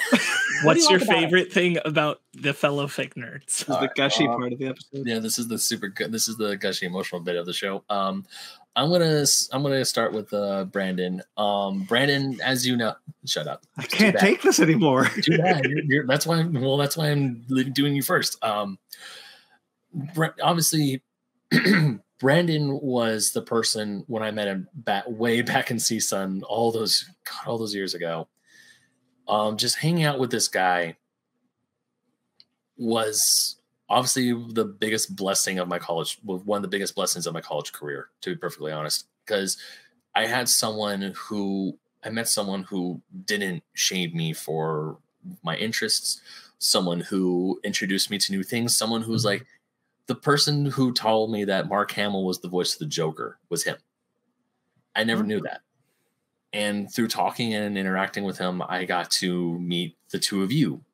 So really one of the best things I love about working with Brandon is that he's one of the guys that I'm very close to, and also the person that I can just like, even if it's not about nerd stuff, I can just sit back and we could just like bullshit about whatever things that are in our lives, things that have to do with the podcast, things that don't have to do with the podcast, things that we can just like, we send each other funny ass memes on Instagram just because like, hey, this is funny, so he's gonna like this. So one of the things I do love about doing the show with Brandon is that he is the one who knows what he wants to do with the show. And I really appreciate that, because if I was in charge, I don't know what the fuck I would be doing, to be honest with you. I would have no structure. I'd be like, whoop, out the window. So check out Basement Arcade pause menu here on the YouTube channel. That has some structure every once in a while. I did listen to that Miles Morales, by the way, Mr. Facelift or Upgrade. That's a very good opening. That was a good opening, but I love doing the show with Brandon because he knows what he wants the show to do. He knows what he wants the show to be, and he has never strayed from the path of we do this for us. We do this to have fun. We do this because we want to. So that's what I love about doing the show. I'm doing the show with Brandon. What I love about doing the show with Sparks is that he keeps us on the straight and narrow. And what I mean by that is that I would have not understood or heard about the things going on in our political or social sphere without him. As I'm not very politically inclined, I see the stuff on the news and I'm like, man, that's sad. And I don't have much to say about it because I just don't have much to say about it. Whereas talking with Sparks, he'll tell me why things are like this. He'll show me examples of why things are like this. He'll give me historical reasons and historical events of like things that are going on. But at the same time, he's also not afraid to have fun. He'll hit me up as like, hey, you should probably buy the Sonic the Hedgehog Blu-ray because it looks like something you know. And yes, he throws some shots at me every once in a while, i.e. sometimes with sports, or the time when he famously coined my nickname, which hasn't been used for a while, Nostalgia's Bitch. But it's never out of a place of malice. And when he does get me for like Christmas or for whatever, it's out of a place that's a deep cut, but also it's out of a place of true friendship and for having fun. So that's one of the reasons why I love doing the show with Sparks. And now finally for Ryan, my God, I thought I was in a walking encyclopedia, but you, my dude, holy shit. I mean, all three of you have introduced me to comics and into stories that I never would have found out. But definitely, ever since meeting Ryan, I've gotten the itch to read more Doctor Doom. I bought Infamous Iron Man at conventions because of Ryan. We were doing it for the show, but it was thanks to Ryan. It's like, hey, you need to watch Neon Genesis Evangelion. Now it's one of my favorite animes of all time, and I still need to watch the movies, which will happen, I promise. And you're gonna have to. I know, I'm going to have to. And one of the things I can't wait to do is when I go to finally do make the trip to Japan, I'm going to be looking far and wide for just EVA gacha machines so I can get Ryan a bunch of EVA gachas just because I know he's going to love it. I'll probably get to all of you guys gacha toys. Don't worry. But actually, can you get me that Mechagodzilla Evangelion figure? That'd be great. That shit looks so good. I did see that. That's not fair. But what I love doing the show with Ryan is that he is just so knowledgeable about things that I quote him most of the time when my friends come to me. It's like, hey, what's going on so and so? I quote them what Ryan told me. I paraphrase it, but because when we're watching comic book films, it's like Ryan knows all the stuff. Like earlier, he said it when Thanos appeared on screen. I know who the hell Thanos was. I even turned to Brandon. I was like, who is that? He's like, I have no idea. I'm like, is that the guy from the old McDonald's cartoons? I don't know what's going on. Also, I'm pretty sure I said that was Thanos. I knew that was Thanos going in. Oh yeah. I think you were like, who's Thanos? Is like, I'll tell you, like some really big bad. I don't know, but thanks to Ryan and him telling me about like, hey, here's the books we should read about this guy. Here's the books that will enlighten you in a way that you have a better understanding of the character. So it's for that knowledge that I love doing the show with Ryan with 7 N's. Yeah. And also it's really fun every time I go to Starbucks and he says that. It's hilarious. For the audio listeners, Ryan, we have our little names on the side of our screens and Ryan's has 7 N's. Okay, my turn.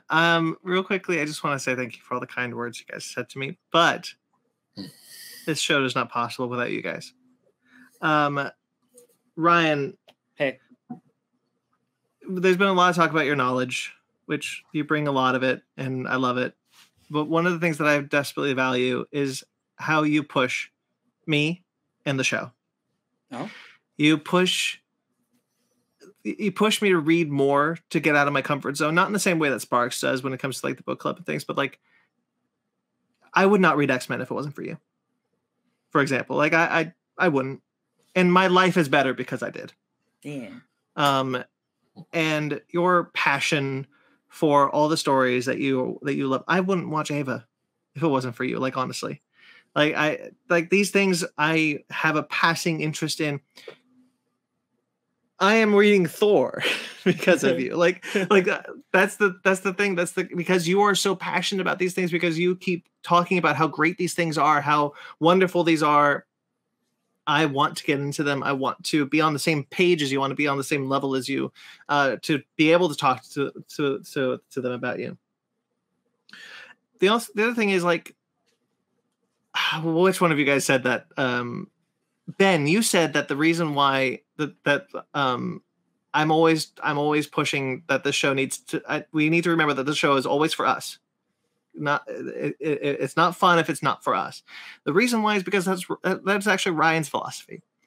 The very early days, Ryan said to me, we got to do this for us. We got to do this for us. And that was something that I had a hard time adopting. Sorry. It was something I had a hard time adopting, but it finally really drilled into my head. And that has been my philosophy ever since. The show has to be for us. And that came from Ryan. Love it. Love it. Sparks. Mm-hmm. Hey.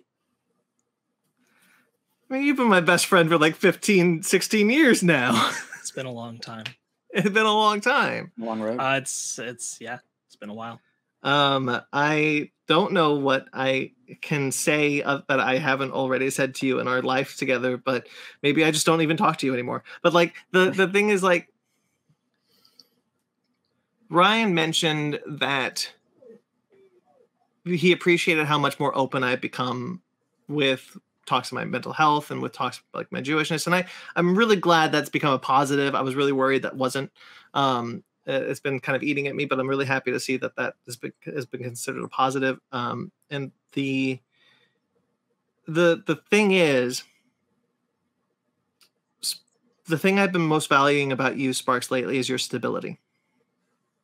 You have become a very stable point of this podcast for me. You took the reins on this episode.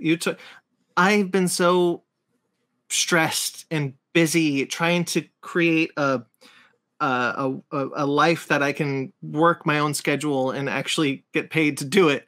That so many things have just left my mind. It has been I've just been so distracted, and you are the one who keeps being like, hey, remember, this is coming up. We should start planning this. It's been such a help. And it's been such I just want you to know that it's been greatly and greatly appreciated.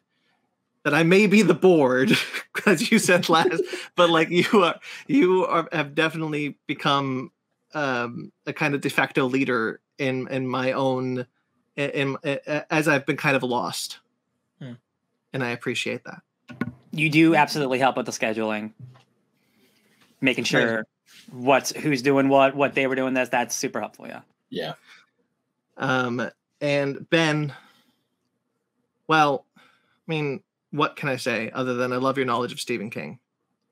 God damn it. Your Stephen King knowledge. Oh man, we almost didn't do it for beyond compare. For 6 goddamn years. It's been a while since we've said that. It was it was when the first It movie was coming out. The funny thing is, like, we're gonna get to like the 10 year. We're gonna make that joke, and Ben will have had the time. He could have become a Stephen King aficionado. At this point, I'm just not doing it out of sheer spite. But I couldn't let the whole anniversary go without saying it. I just couldn't. Ben, I really want you to engage in Stephen King material because I want you to come to us with a topic all about how The Stand is essentially Lord of the Rings. But yes, realistically though, I'm glad that joke landed. I thought of that like 5 minutes ago. Okay, honestly, I forgot about it the second you said that. I was like, oh no, that's still a thing. I couldn't let the whole anniversary go. But what my real answer is your drive. I've talked to you a lot about Basement Arcade and how Basement Arcade Pause Menu and how proud I am of the show and of you. You won that award. That's all on you. That's all on you.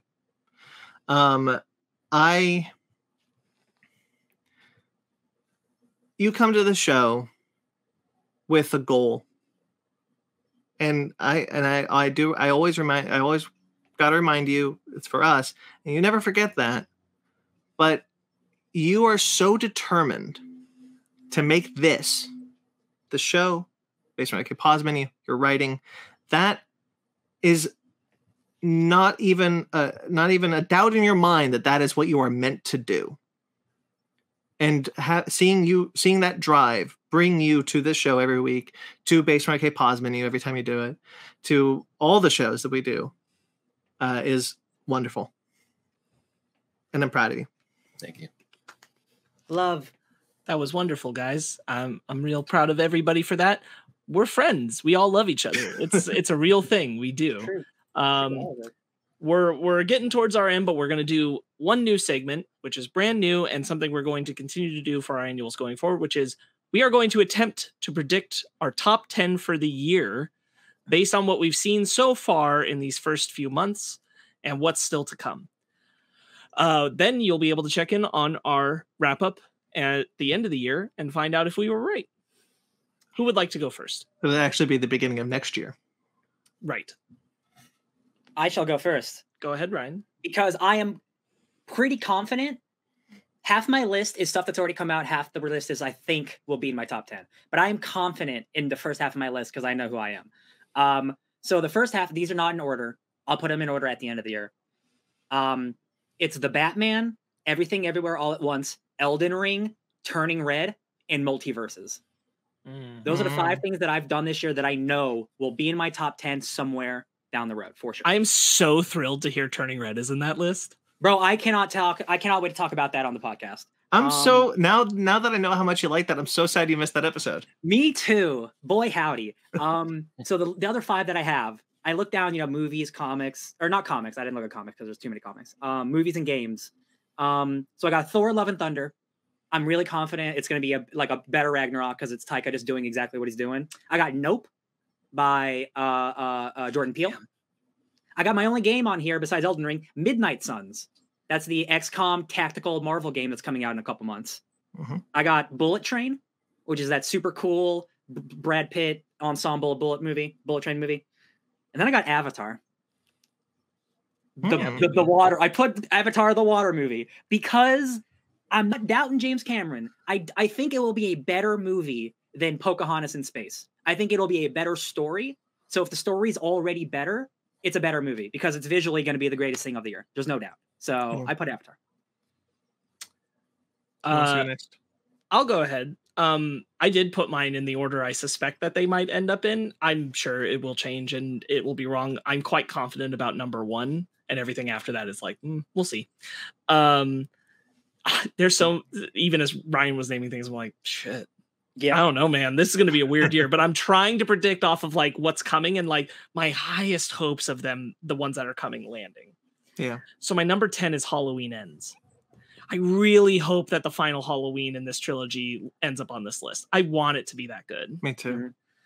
My number 9, if things keep on the track record that they are right now, is Star Trek Strange New Worlds.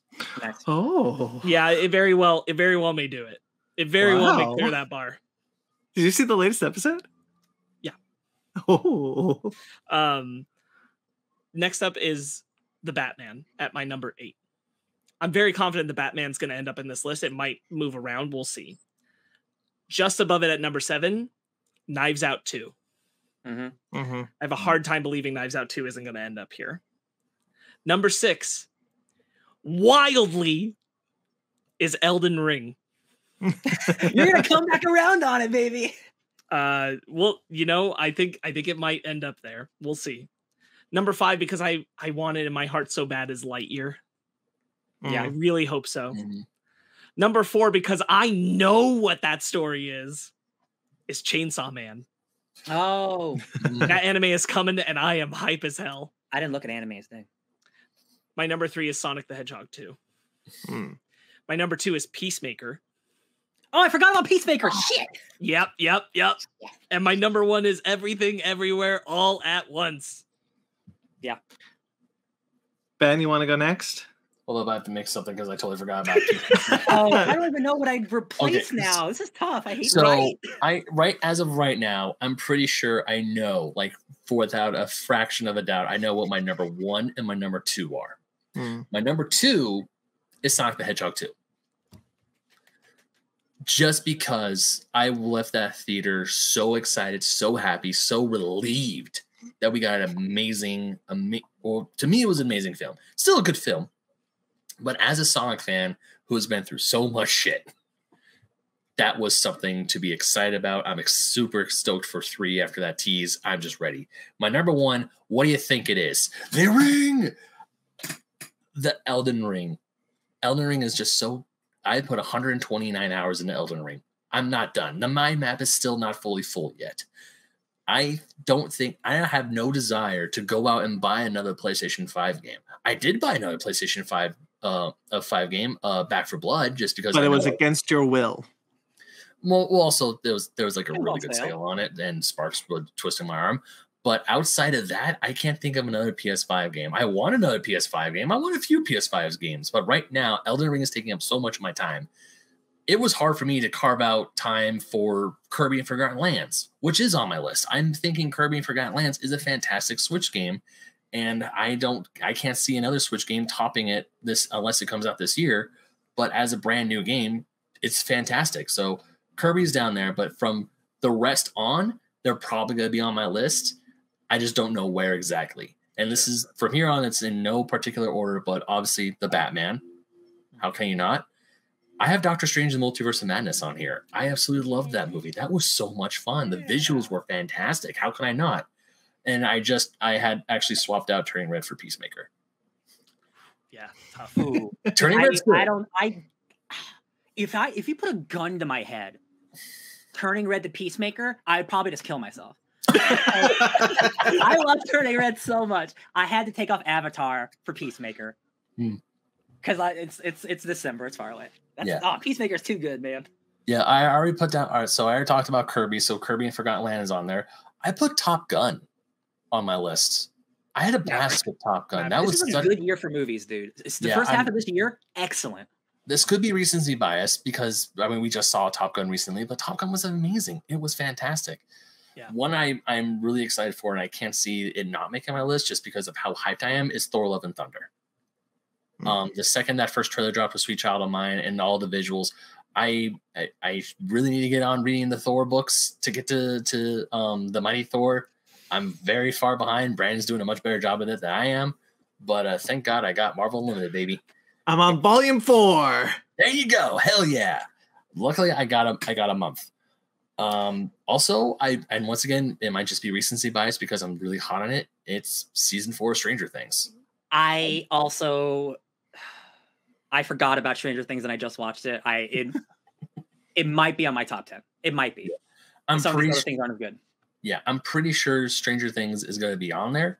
It might be lower on the list, but as of right now, it was really hard for me to not finish the season or finish the first part of the season last night because it was around like 3 a.m. and I had to wake up at 9 so I can make it to my therapist appointment on time. So, I was like, how long is the final? Is episode 7? Oh, that's an hour and 40 minutes. I got to go to bed. That's a movie. Run up that hill and make a deal with God. Yeah. I've been hearing that on TikTok recently. And last but certainly not least, another film I am super excited for, Lightyear. Hell yeah. Lightyear. The more I see those trailers, the more I'm like, this movie's going to be fantastic. Just for sure. Chris Evans as Buzz Lightyear. He sounds amazing. Just the whole plot of the film. You can have that. You have a man out of time kind of, and just, it looks so good.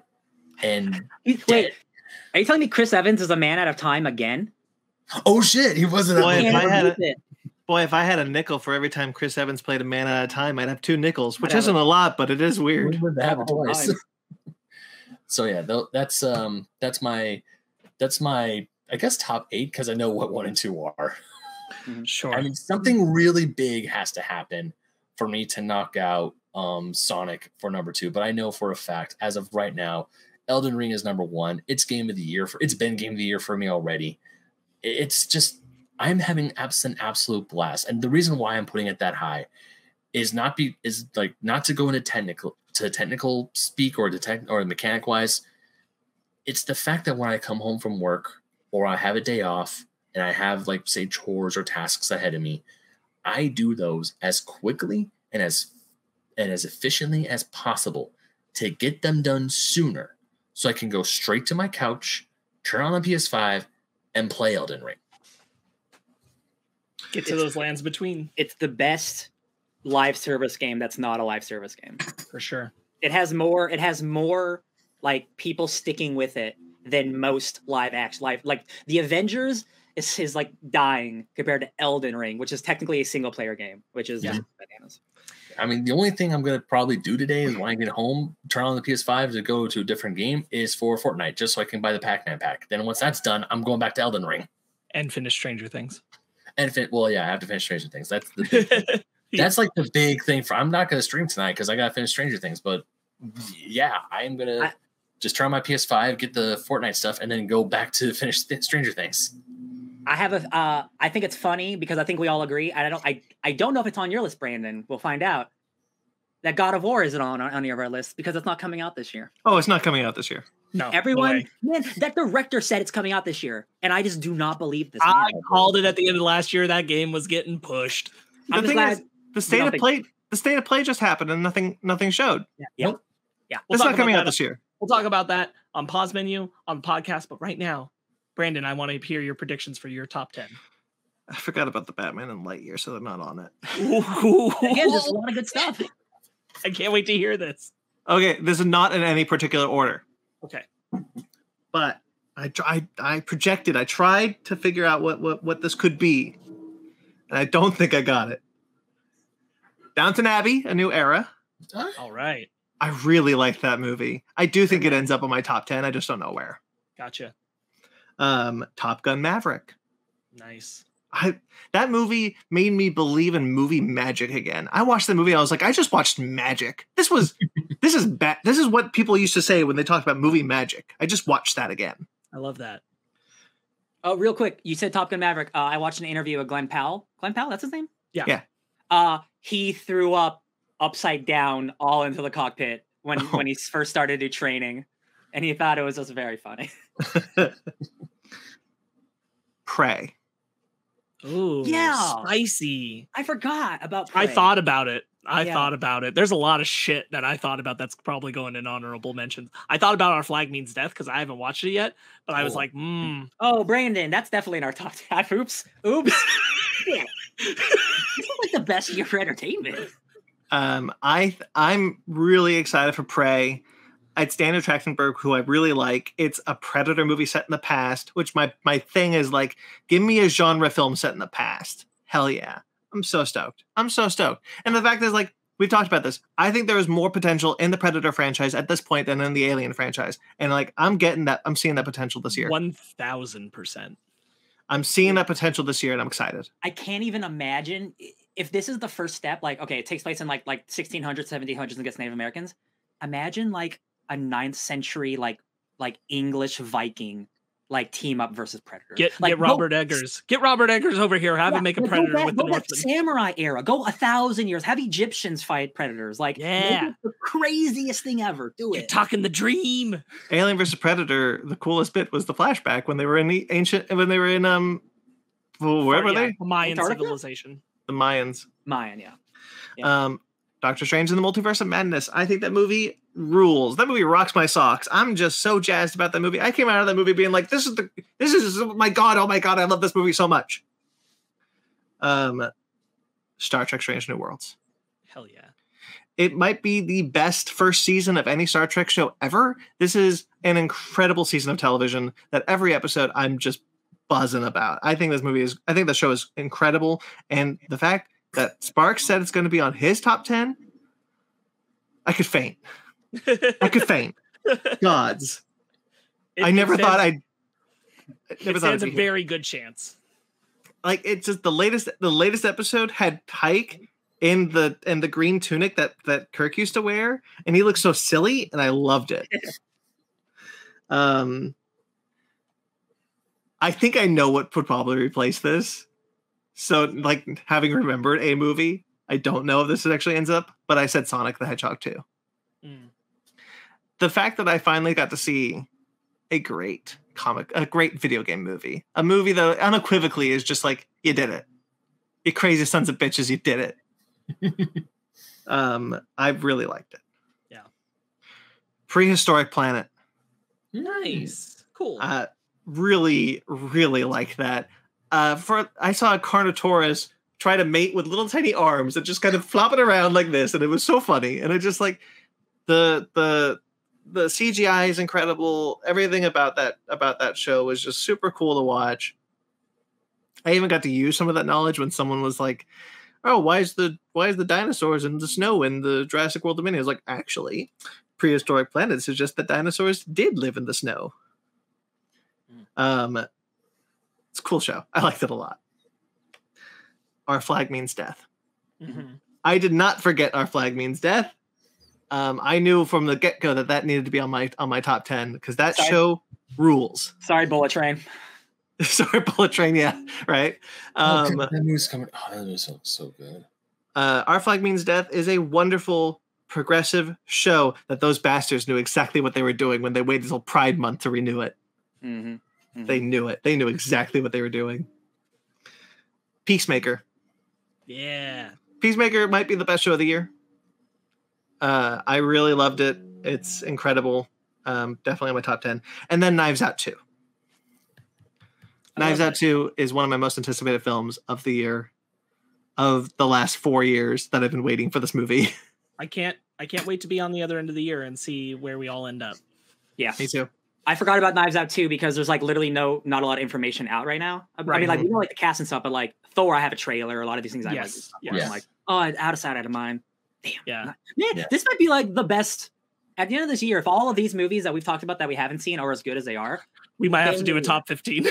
This is going to be this is already a crazy good year for movies. I was talking about this with Zara. This was like, I haven't seen Morbius. So like my run of movies have been really good. I've come out of the movie theater going like, this is great. I had a great time with this movie. This run of, so far this year for entertainment has just been stellar. And we avoided Fantastic Beasts, so we're still great. So we're still great. You know what film I totally forgot that I was going to put on my top 10, but I just now remembered about it? Morbius? The Northman. Oh, yeah. I really like it with the other movies coming out. Like, I honorable mentions. I don't know if it hit the top 10, to be honest. I think it might. I think it might hit honorable mention for me. It's definitely going to be in my honorable mentions. I really, really enjoyed it, but like this is going to be a hell of a year to talk about some of the entertainment because there's just a lot of great shit.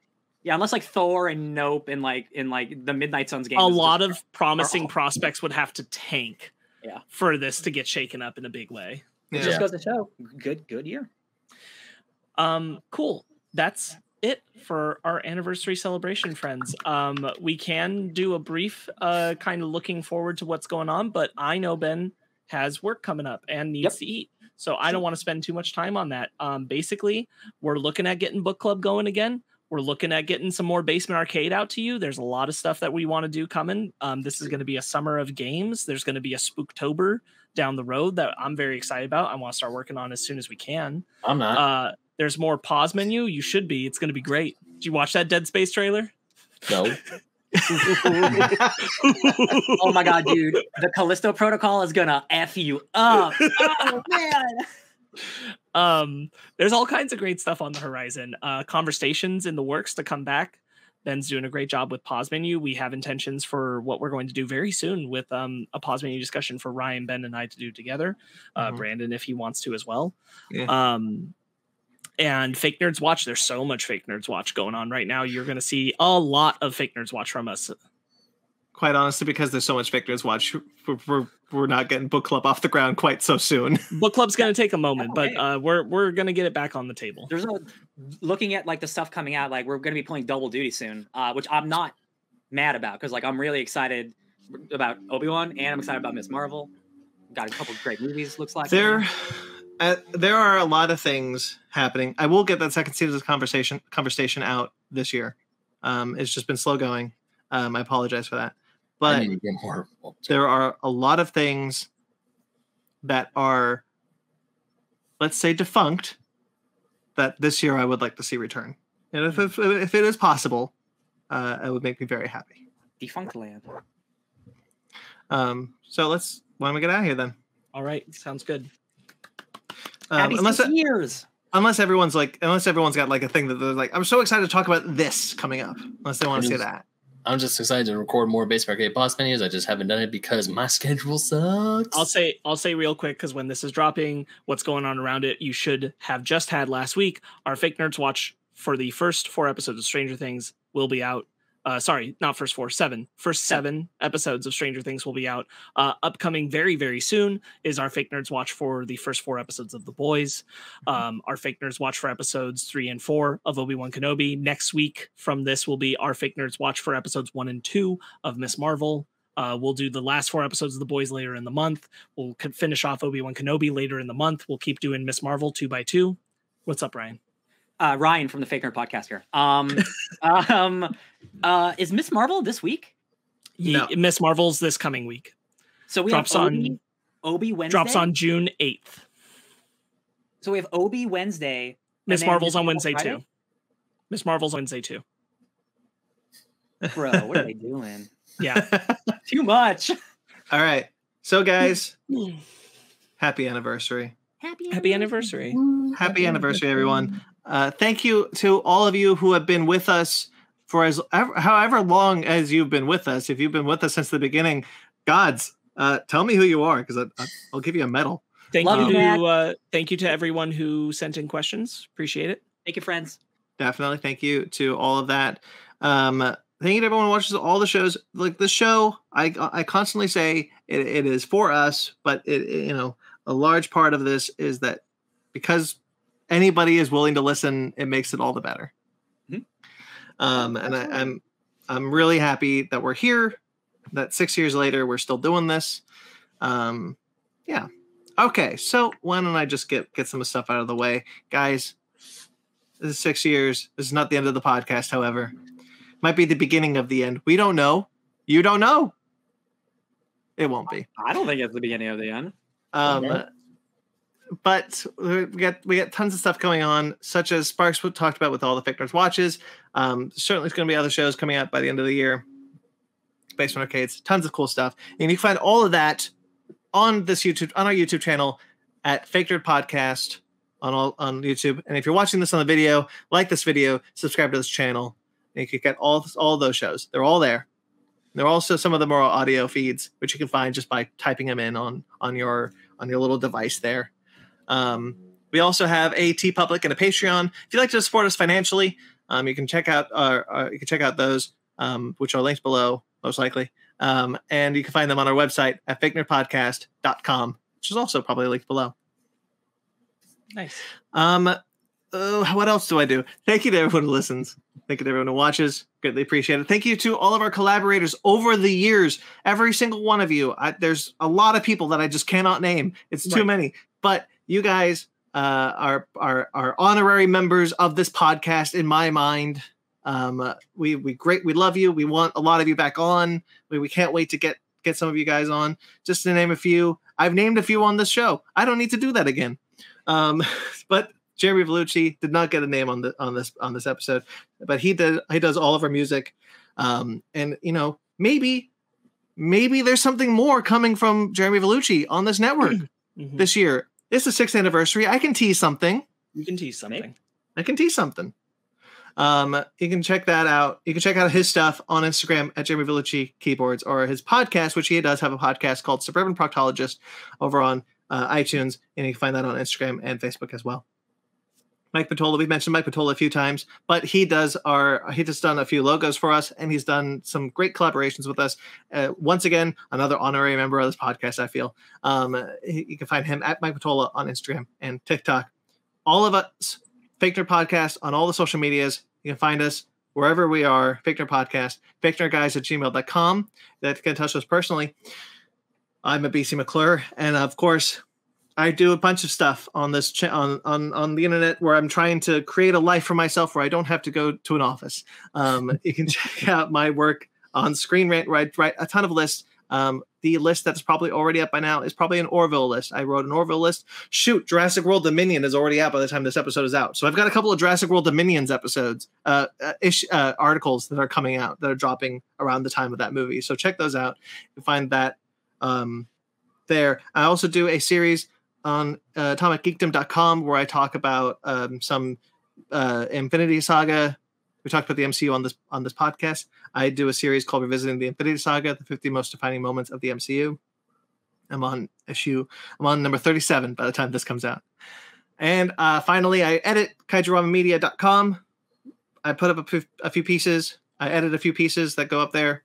Check out that website. And Ben? Yeah. Well, you can find me asking Brandon if when we started this 6 years ago, we could make it this far at BenMag27 on Instagram and Twitter, and also on TikTok. I always find a way to put it in there. And you can also find me writing for Old School Gamer Magazine, Fusion Gaming Magazine, and GoNintendo.com. Also, sometimes catching me stream on Twitch at twitch.tv/BenMagnet27 on Tuesdays and Saturday mornings at 2:00 a.m. In the morning. Sparks. You can find me just super excited for all the juicy content that's coming your way at Sparks Witty on Instagram and Twitter, SPARKZ Witty. Ryan? You can find me everywhere on the internet at DJ Tony Snark 616. That's on Twitch and YouTube and Instagram and Pornhub. What? Prawnhub, you mean? Prawnhub. Oh, there's a callback.